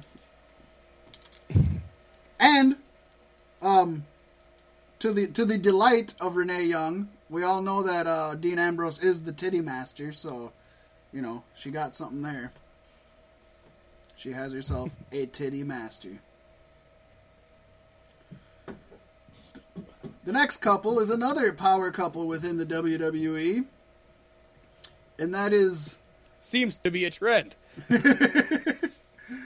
that's why they're in the top 10. That is the team of John Cena and Nikki Bella. Whoa. Oh, gag me. The only reason these people are still together is because of Total Divas and Total Bellas. Yeah. They're the typical political marriage, if you will, even though they're not married yet. Like, they're together for each other's career. That's why they're together. Yeah. Money, dollar signs. Yeah. That's what it is to them. I mean, if you've ever watched Total Divas or Total Bellas, their relationship does not seem right by any means.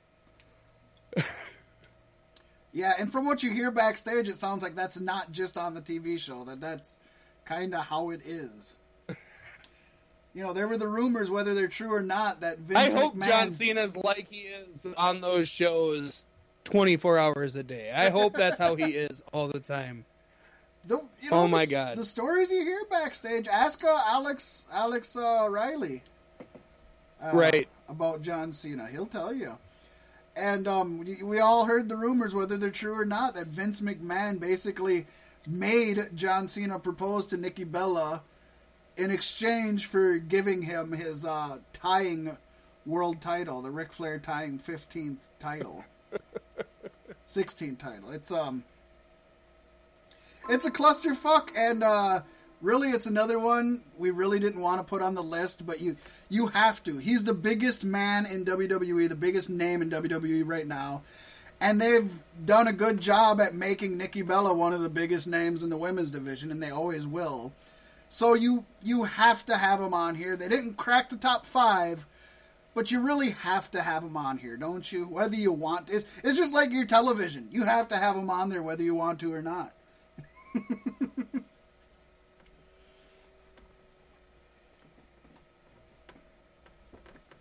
Yep. What a fucking couple. Yeah. Unlike the next couple, America's favorite couple.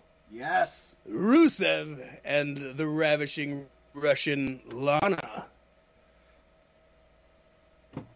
And how Every could we day not is put Rusev Day. Yeah, how could we not put them on the list on Rusev Day? They had to make the list. It's Rusev Day.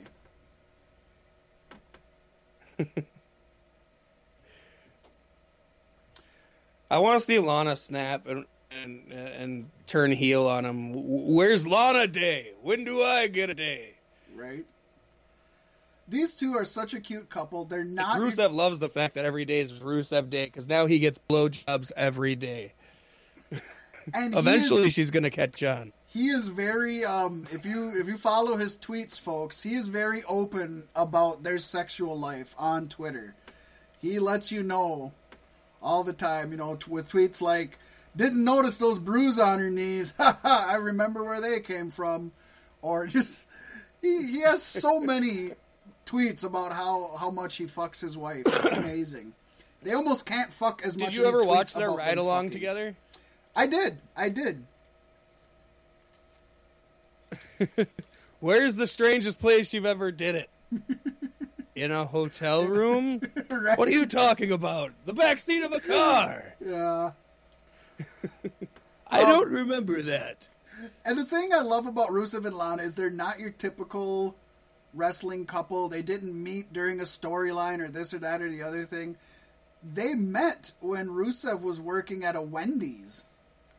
And Wendy's. I want to see Rusev cooking Wendy's burgers. It was one of those fast food joints. I think it was Wendy's. Angry Rusev. God damn it! Here I am flipping burgers. Not and wearing it's a Rusev shirt, Day. but wearing a white apron. No, and they seem to genuinely be in love.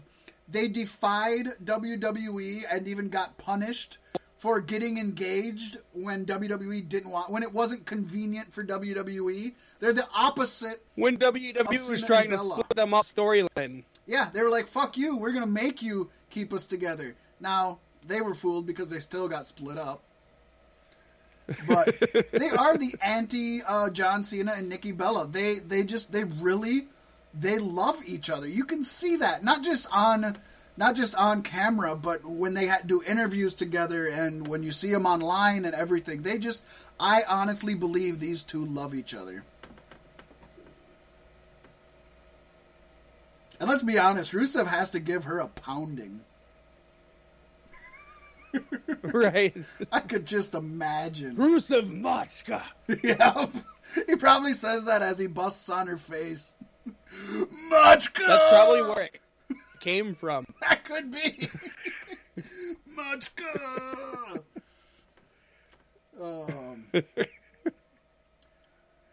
The next couple on this list, Pasty actually had to remind me about, which is ridiculous because I loved these two together. They were one of the most entertaining couples ever. And that is the rated R superstar Edge and Vicky Guerrero. What's that?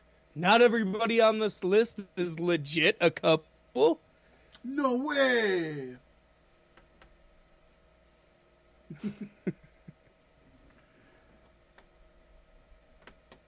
What do you got to say about this? Man, oh man. You brought it up. And what a match made in hell.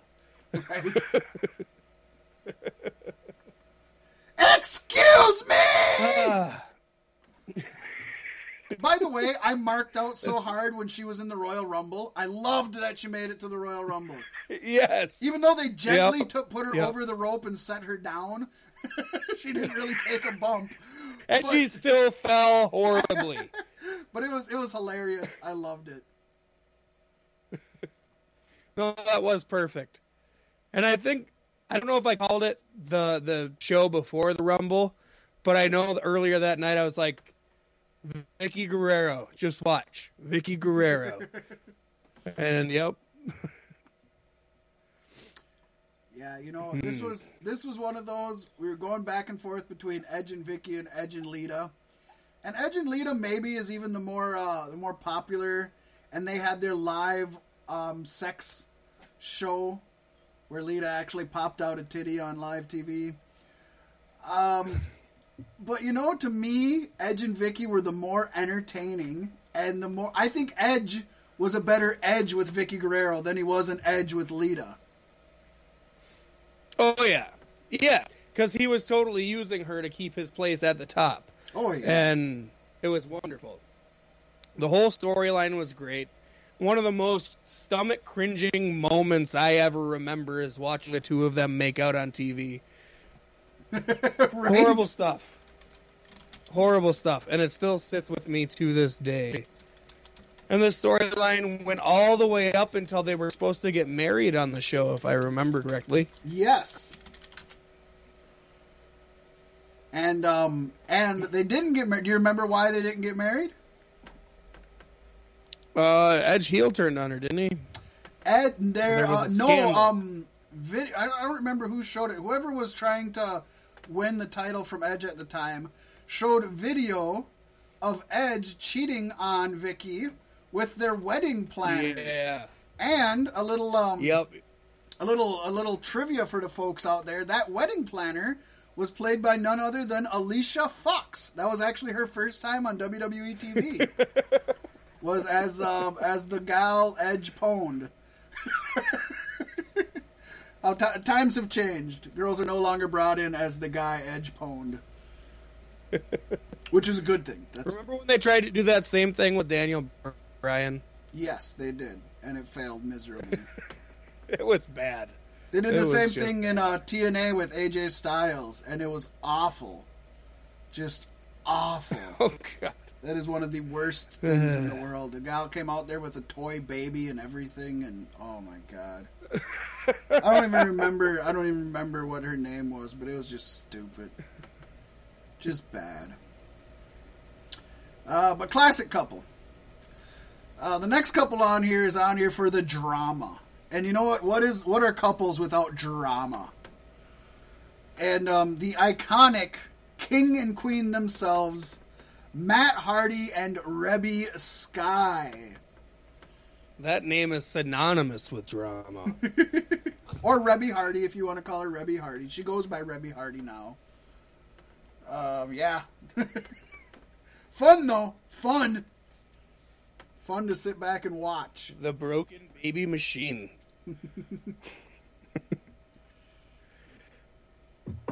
But she was an integral part of the whole Broken Universe, too, and she did a good job on screen. She really holds it down on Twitter, too. Yes, she does. And I mean, holds it down. But she was, she came to Brother Nero when Matt was breaking, and she was the one who kind of got Nero into it. Then she turned on Nero. You got King Maxwell, their baby. And then, the Twitter shit is just awesome. Rebby is not afraid to go after anybody on Twitter. Even that damn owl. Fuck that owl. Hashtag fuck that owl. I love it. These two are fun. And what would the broken universe be without its king and queen? And could you imagine living with her? No. She's got to have it would be short horrible. fuse. No wonder Matt is broken. No shit. That character originated at home, folks. One too many days in the damn doghouse. Right? That gray streak, that isn't fucking dye. She's turning him gray quick as shit. Good looking gal though. Crazy but good looking. Next couple has a very good looking gal. Perhaps the cutest gal ever to grace the screens of WWE. Also known for being crazy. In fact, she had a book called Crazy is My Superpower. Yes, folks, none other than the traitorous CM Punk and the insane AJ Lee. Yes. God, I love this couple. Great stuff. They are a strong couple. And she's always had his back. I mean, AJ Lee did stick around for a short stint after CM Punk made his leave. Yeah. But as soon as her contract was up, she was gone, and that was the end of it. She wasn't going to stay with the company if her man wasn't there. No. And good on her, seeing as she had romantic storylines with every male on the roster in that time frame. Not only storylines, she had romantic real-lifing with a good chunk of the males backstage before she got to Punk. She's the Paige of the previous generation. Yeah, she was the Kimberly Page. What's with the word Page, man? Kimberly Page and Page both were quite sluts backstage. And Sunny. So I guess there's been a lot of wrestling whores. Empowered women, empowered women. But these two are iconic. Hey, what do you do when they don't take women seriously in the WWE? You sleep your way to the top. That's what you gotta fucking do. Sometimes you have to do it. Trish Stratus and Vince McMahon. They almost made the list on my end. that was something else. Disgusting yet intriguing. But yeah, Punk AJ have to be on Vince, there. Go Vince, go! Punk AJ are, like you said, they are a strong couple. They're synonymous. At this point, they're synonymous with each other. I was just watching an old pay-per-view with my son. I believe, was it 2012 Royal Rumble? And it was right in the middle of the Daniel Bryan, CM Punk, AJ Lee storyline. And that girl is such an amazing actress. Her facials, and I'm not, folks, don't giggle. Her facials, you giggled, I said don't. But her facials are just amazing. She tells a story. She can carry you through a whole story without saying a word. Just how she presents her face, how she moves her eyes, her eyebrows, her smile, her body language. She is an amazing actress. And she's a really good wrestler. Not great, but really good. Yeah, well, in that time frame, she was the tops, But that was the Divas era. Yeah, she was still... She would have done so much better. Not that they're doing much with this whole women's revolution, but she still would have done better if she would have been an NXT, man. Yeah, definitely. And now we get to the meat and fucking potatoes of this list, sir. Yes.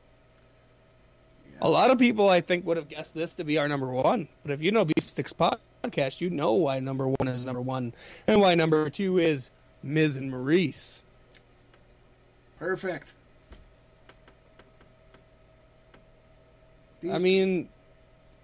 Top couple of the last 2 years, by far.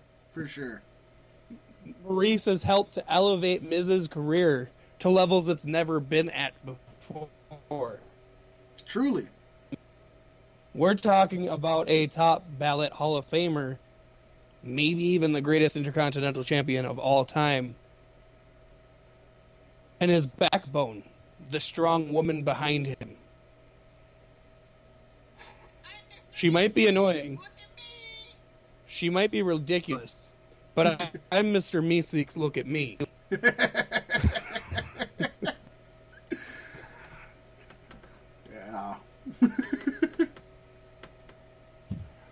I apologize for that, folks. I got one kid at one kid's house right now and another kid over at a party right now. So I kind of had to keep my phone on and the audio on in case something happened and I could get to them, because I got kids all over the place at different friends' houses and parties and shit. So I just that was not them though. That's somebody just being rude. Rude bastards. Don't you know my schedule? Don't interrupt the Miz. This is Miz podcast. When my hand goes up, your mouth goes shut. Exactly. This is another couple I honestly feel love each other. And for as big of dicks as they are on TV, that might sound weird, but they really seem to genuinely enjoy each other's company. They seem to love each other. They seem to have a charisma, a magnetic charisma that you can't fake. For real. I love everything about what these guys have done together in WWE. It's been great, and I can only imagine their home life is better. Oh, yeah. And you know, both of these characters are two characters that I originally could not stand. And now I enjoy seeing both characters every time they're on TV. That speaks loudly. Yes. She made a man out of the Miz, made him a father, or is in the process of making him a father. One of the two. There's a bun in the oven. Baby girl, if I am not mistaken. That's what I've heard. Yep, is a baby girl. She's gonna be the most spoiled princess in the world. I have a feeling. Just fucking spoiled. And in 20 years, you'll see her in the WWE as well, and possibly in my bedroom, if all goes well. That's planning ahead, Fat Mac. Holy shit.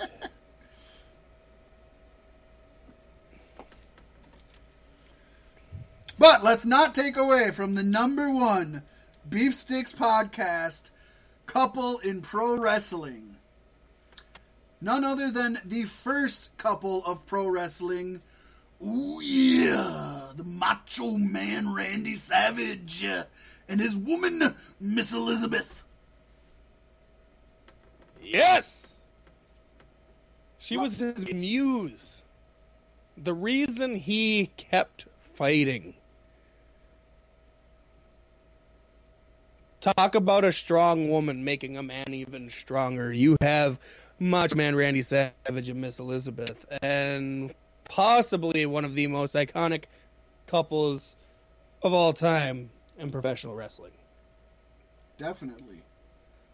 The very first wedding on a wrestling TV show, at very least for WWE, but I think at all, a televised wedding in the middle of the ring. I believe the only one that actually was successful, too. Yes, thank you guys for that. When you think of Miss Elizabeth, you think of elegance. She wasn't the type of valet that just came down in skimpy clothes. And she really wasn't the type of valet that got involved much at all. She didn't help cheat. She didn't distract. She was there. She was clapping. She was cheering on her man. She just screamed of elegance. Some women are sexy. Some are cute. Some are vicious. To me, the adjective for her is elegant. Yes. And we all know Macho Man. We've heard the stories. Not only did he love her to death, but he was infatuated with her. Super overprotective. Wouldn't let people talk to her. If he wasn't with her, sometimes he'd lock her in the dressing room. So, I mean, it could have got a little crazy. But at the same time, from all reports, long after they had split up and weren't together anymore, Macho Man made it part of his contract that Miss Elizabeth had a contract and was making money. When he went to WCW, they were not together as a couple, but he made sure she got a job in WCW and was getting paid and got on TV. He took care of her until her end days. Rest in peace, dying with Lex Luger on overdoses. But she Both of them are gone now. That's sad. Actually, of everybody on this list, they're the only two that are even passed away, which is amazing considering pro wrestling. And even though they were in the 80s and whatnot, they're still not old. So yeah.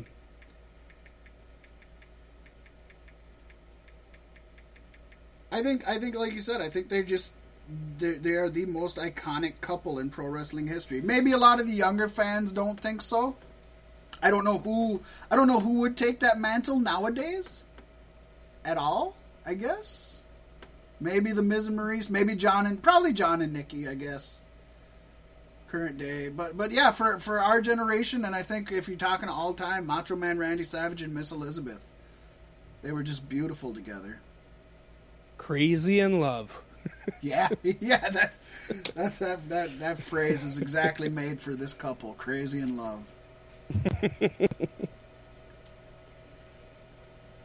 So there you have it, folks. Top 10 couples in pro wrestling. So we're about at our 1 hour point here, Pasty. 1 hour point. Or, I mean, 2 hour point. I'm sorry. I don't know how to count hours. It's never been my thing, counting hours. We're at our 2 hour point. So I don't think... do you have any highlights you want to hit on Raw or SmackDown? I do. So let me get into... Okay, let's hit what you want to hit really quick, yeah. So Raw started with Cena and Miz having a promo, and it ended up being that they got into a fight over nothing, but they made a match. Cena versus Miz. Whoever loses would have to be number one in the Elimination Chamber. That's what the cost was of this. There was nothing to gain, only something to lose, and it was that the loser would be number one in the Elimination Chamber. Fast forward to the main event, and it is a five-way to see who will be the last person announced for the Elimination Chamber. And Seth Rollins and Finn Balor both end up pinning Bray Wyatt, because Bray Wyatt's always in there to take a pin, even when Apollo Crews is there. Poor guy. Seth Rollins and Finn Balor It's pretty sad. Yeah, they both get the win. Now, to me, this would have been the perfect cliffhanger to get fans excited to next week's Raw and see what happened, who's going to get it, what are they going to do, they're going to have a match.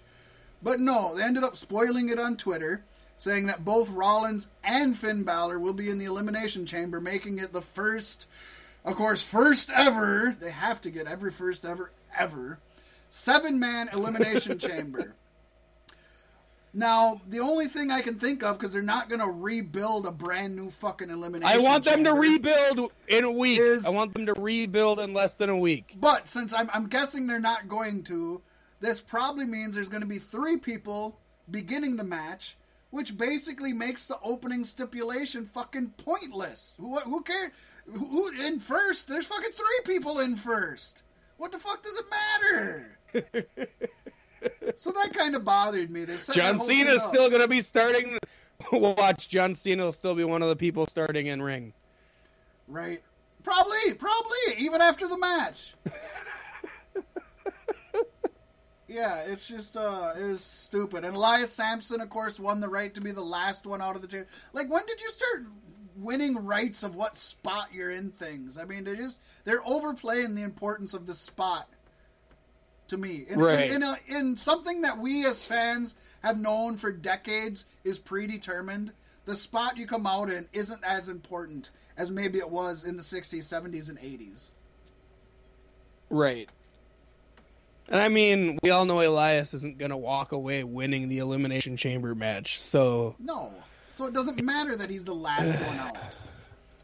It just means they think he's going to get blown up first, and maybe he can't last the distance. That's what I see. Whoever's put in last is just the person they don't think can work as long as the other ones. One more thing I really wanted to say, and I'm going to make this one quick. Sasha Banks versus Bayley this week was awesome. Great fucking match. Yes. Not as good as their TakeOver Respect match, but still probably best match of the week. I loved it. Happy to see it. I think we're still building towards Mania.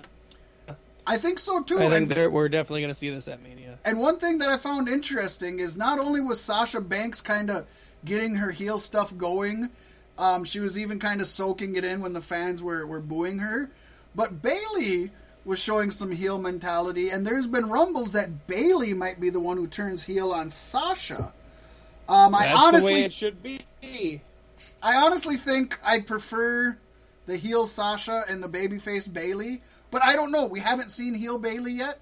I know I prefer heel Sasha over face Sasha, but maybe heel Bayley is just what she needs to the shot in the arm she needs. So I don't know.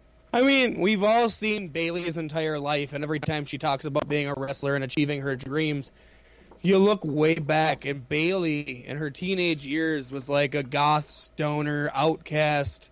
That's the character I want to see on Bayley in WWE. Right. It'd be weird. It takes some adjusting to, but I think it could be good. I think Bayley turning heel is the only way she actually gets over at the end of this. It could be the Roman Reigns effect. It could be she has to turn heel. That's the thing. You can't build a strong face and then not give them wins. At that point, you have to turn them heel. Yeah, exactly. They can't... You have to believe them. The heels can lose because they're the heels. Right. But the faces, they have to win. SmackDown was pretty boring, but one thing I want to say about SmackDown is kind of similar to about... I do want to bring up, before we move on to SmackDown... Okay, go ahead. I want to bring up Braun Strowman's beautiful singing voice. Oh my gosh. That was probably my favorite moment. Not match, but moment of the evening. With the giant upright bass just sitting on his lap like an acoustic guitar. I was surprised by his singing. Way better than I expected. And I do hate that they're turning our monster into a cartoon character, but seeing Braun portraying himself, because we've all seen him on Twitter and Instagram, to see him being himself is very refreshing, and I think it'll be good for the character. I don't think Braun's going to slip up and fall in any pit holes like Big Show did. They're never going to have him out there wearing a diaper, because he's still going to snap and break a bitch. But I agree with you. That is Braun. He's a very... Although I guess I would like to see Braun be a New Year's baby one year. Oh, God. Not now. Not now. Give it after he's got some credibility and some history behind himself. So. I do agree with you. It'll be refreshing and it'll be a nice change. I just wish they'd wait till after Mania. To me, just build up to Mania. Make him a beast at Mania. It's probably going to be him and The Miz, and you just want him to be a beast, and then do something that has him start being this goofy kind of guy. But yeah, I mean, as long as they make him a beast in the ring, I'm kind of okay with it. It seems awkward. I guess the thing that seems awkward is they show us backstage skits where he's running around destroying everything and literally trying to kill people. And then they show us him being goofy also. You almost have to pick one or the other. It's okay if he's goofy backstage, but a beast in the ring. But you can't be a literal murderer backstage and then be the guy who likes to eat cake and play bass guitar. They've done it well so far. One. I really don't have any complaints about it. It's all been entertaining. So...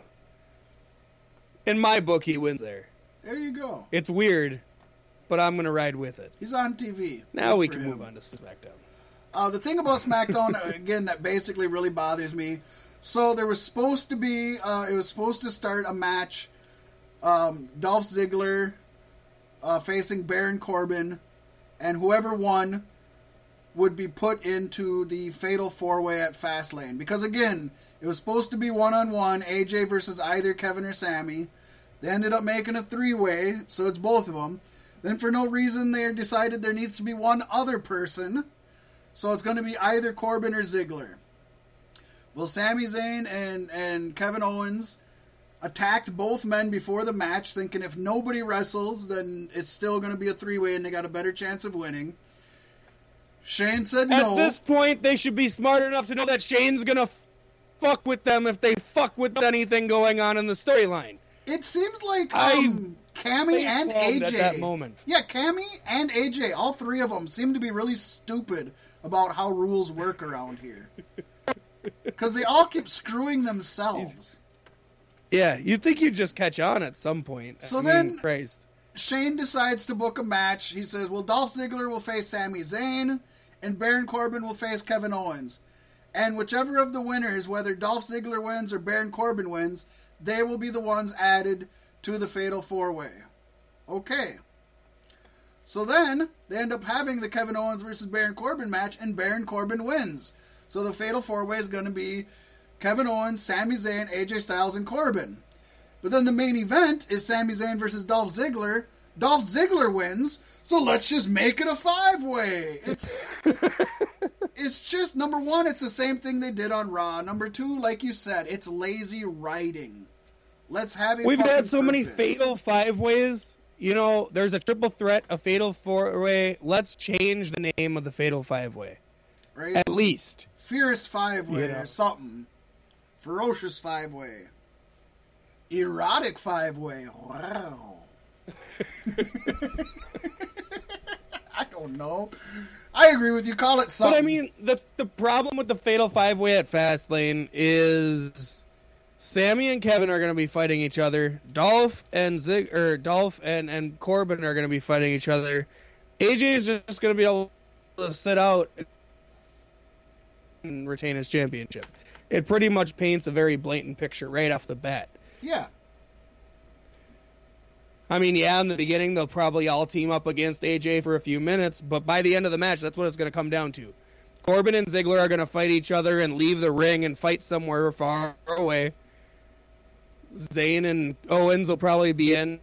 Maybe Owens hits Zayn with a pop-up powerbomb, gets ready to go for the pin. Here comes AJ Styles, hits him with the Styles Clash, pinfall, done. It's not creative.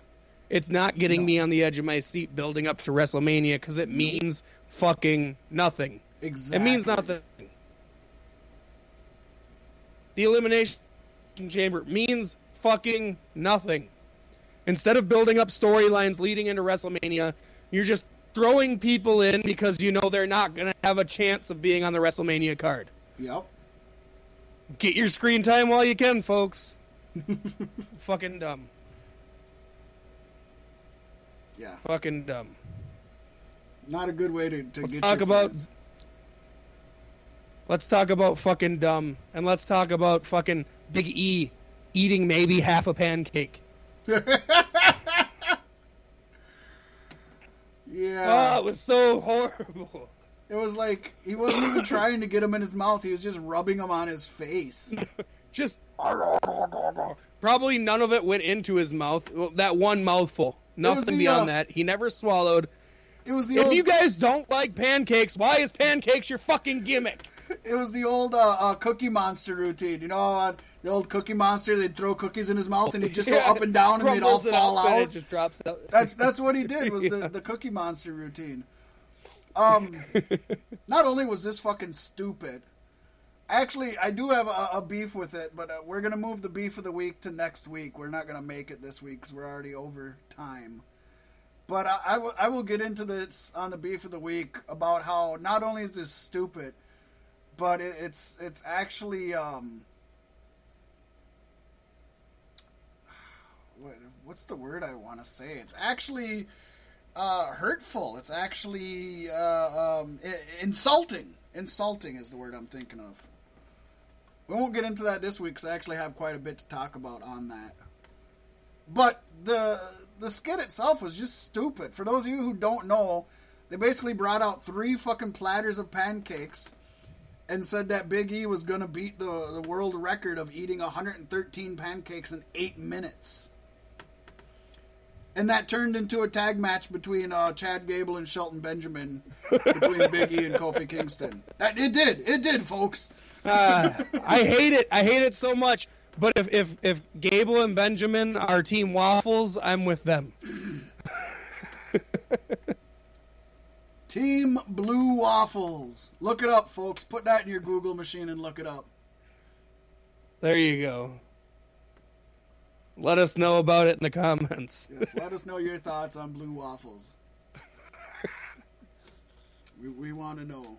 We want to hear your thoughts on this Valentine's fucking episode about Blue Waffles. Did you get to eat some Blue Waffles this week? Chime in the comments, for everyone. Folks. Chime in the comments. Okay, what do you think? Is this a wrap? I think we're pretty good. I don't think we're leaving out too much of the necessary stuff. You basically hit everything. That's good. Hit everything except the beef of the week, which will still be poignant next week. So we're trying, folks. We're trying to get this beef of the week going. we keep going overtime and we're missing out on it. We'll make sure to get it. It would help if we didn't put the segment at the end of the show. Well, it's one of those that's easy to kind of knock off. But yeah, it'll be good. It'll be a good one. You won't want to miss the rant of the beef of the week next week, folks. And I'm not kidding. It's a good one, and it's a real beef. So I guess with that being said, folks, I'm Fat Mac. I'm Pasty White. Thank you for joining us, and have a good night. And have some Blue Waffles. Brought to you by Blue Waffles. Good night.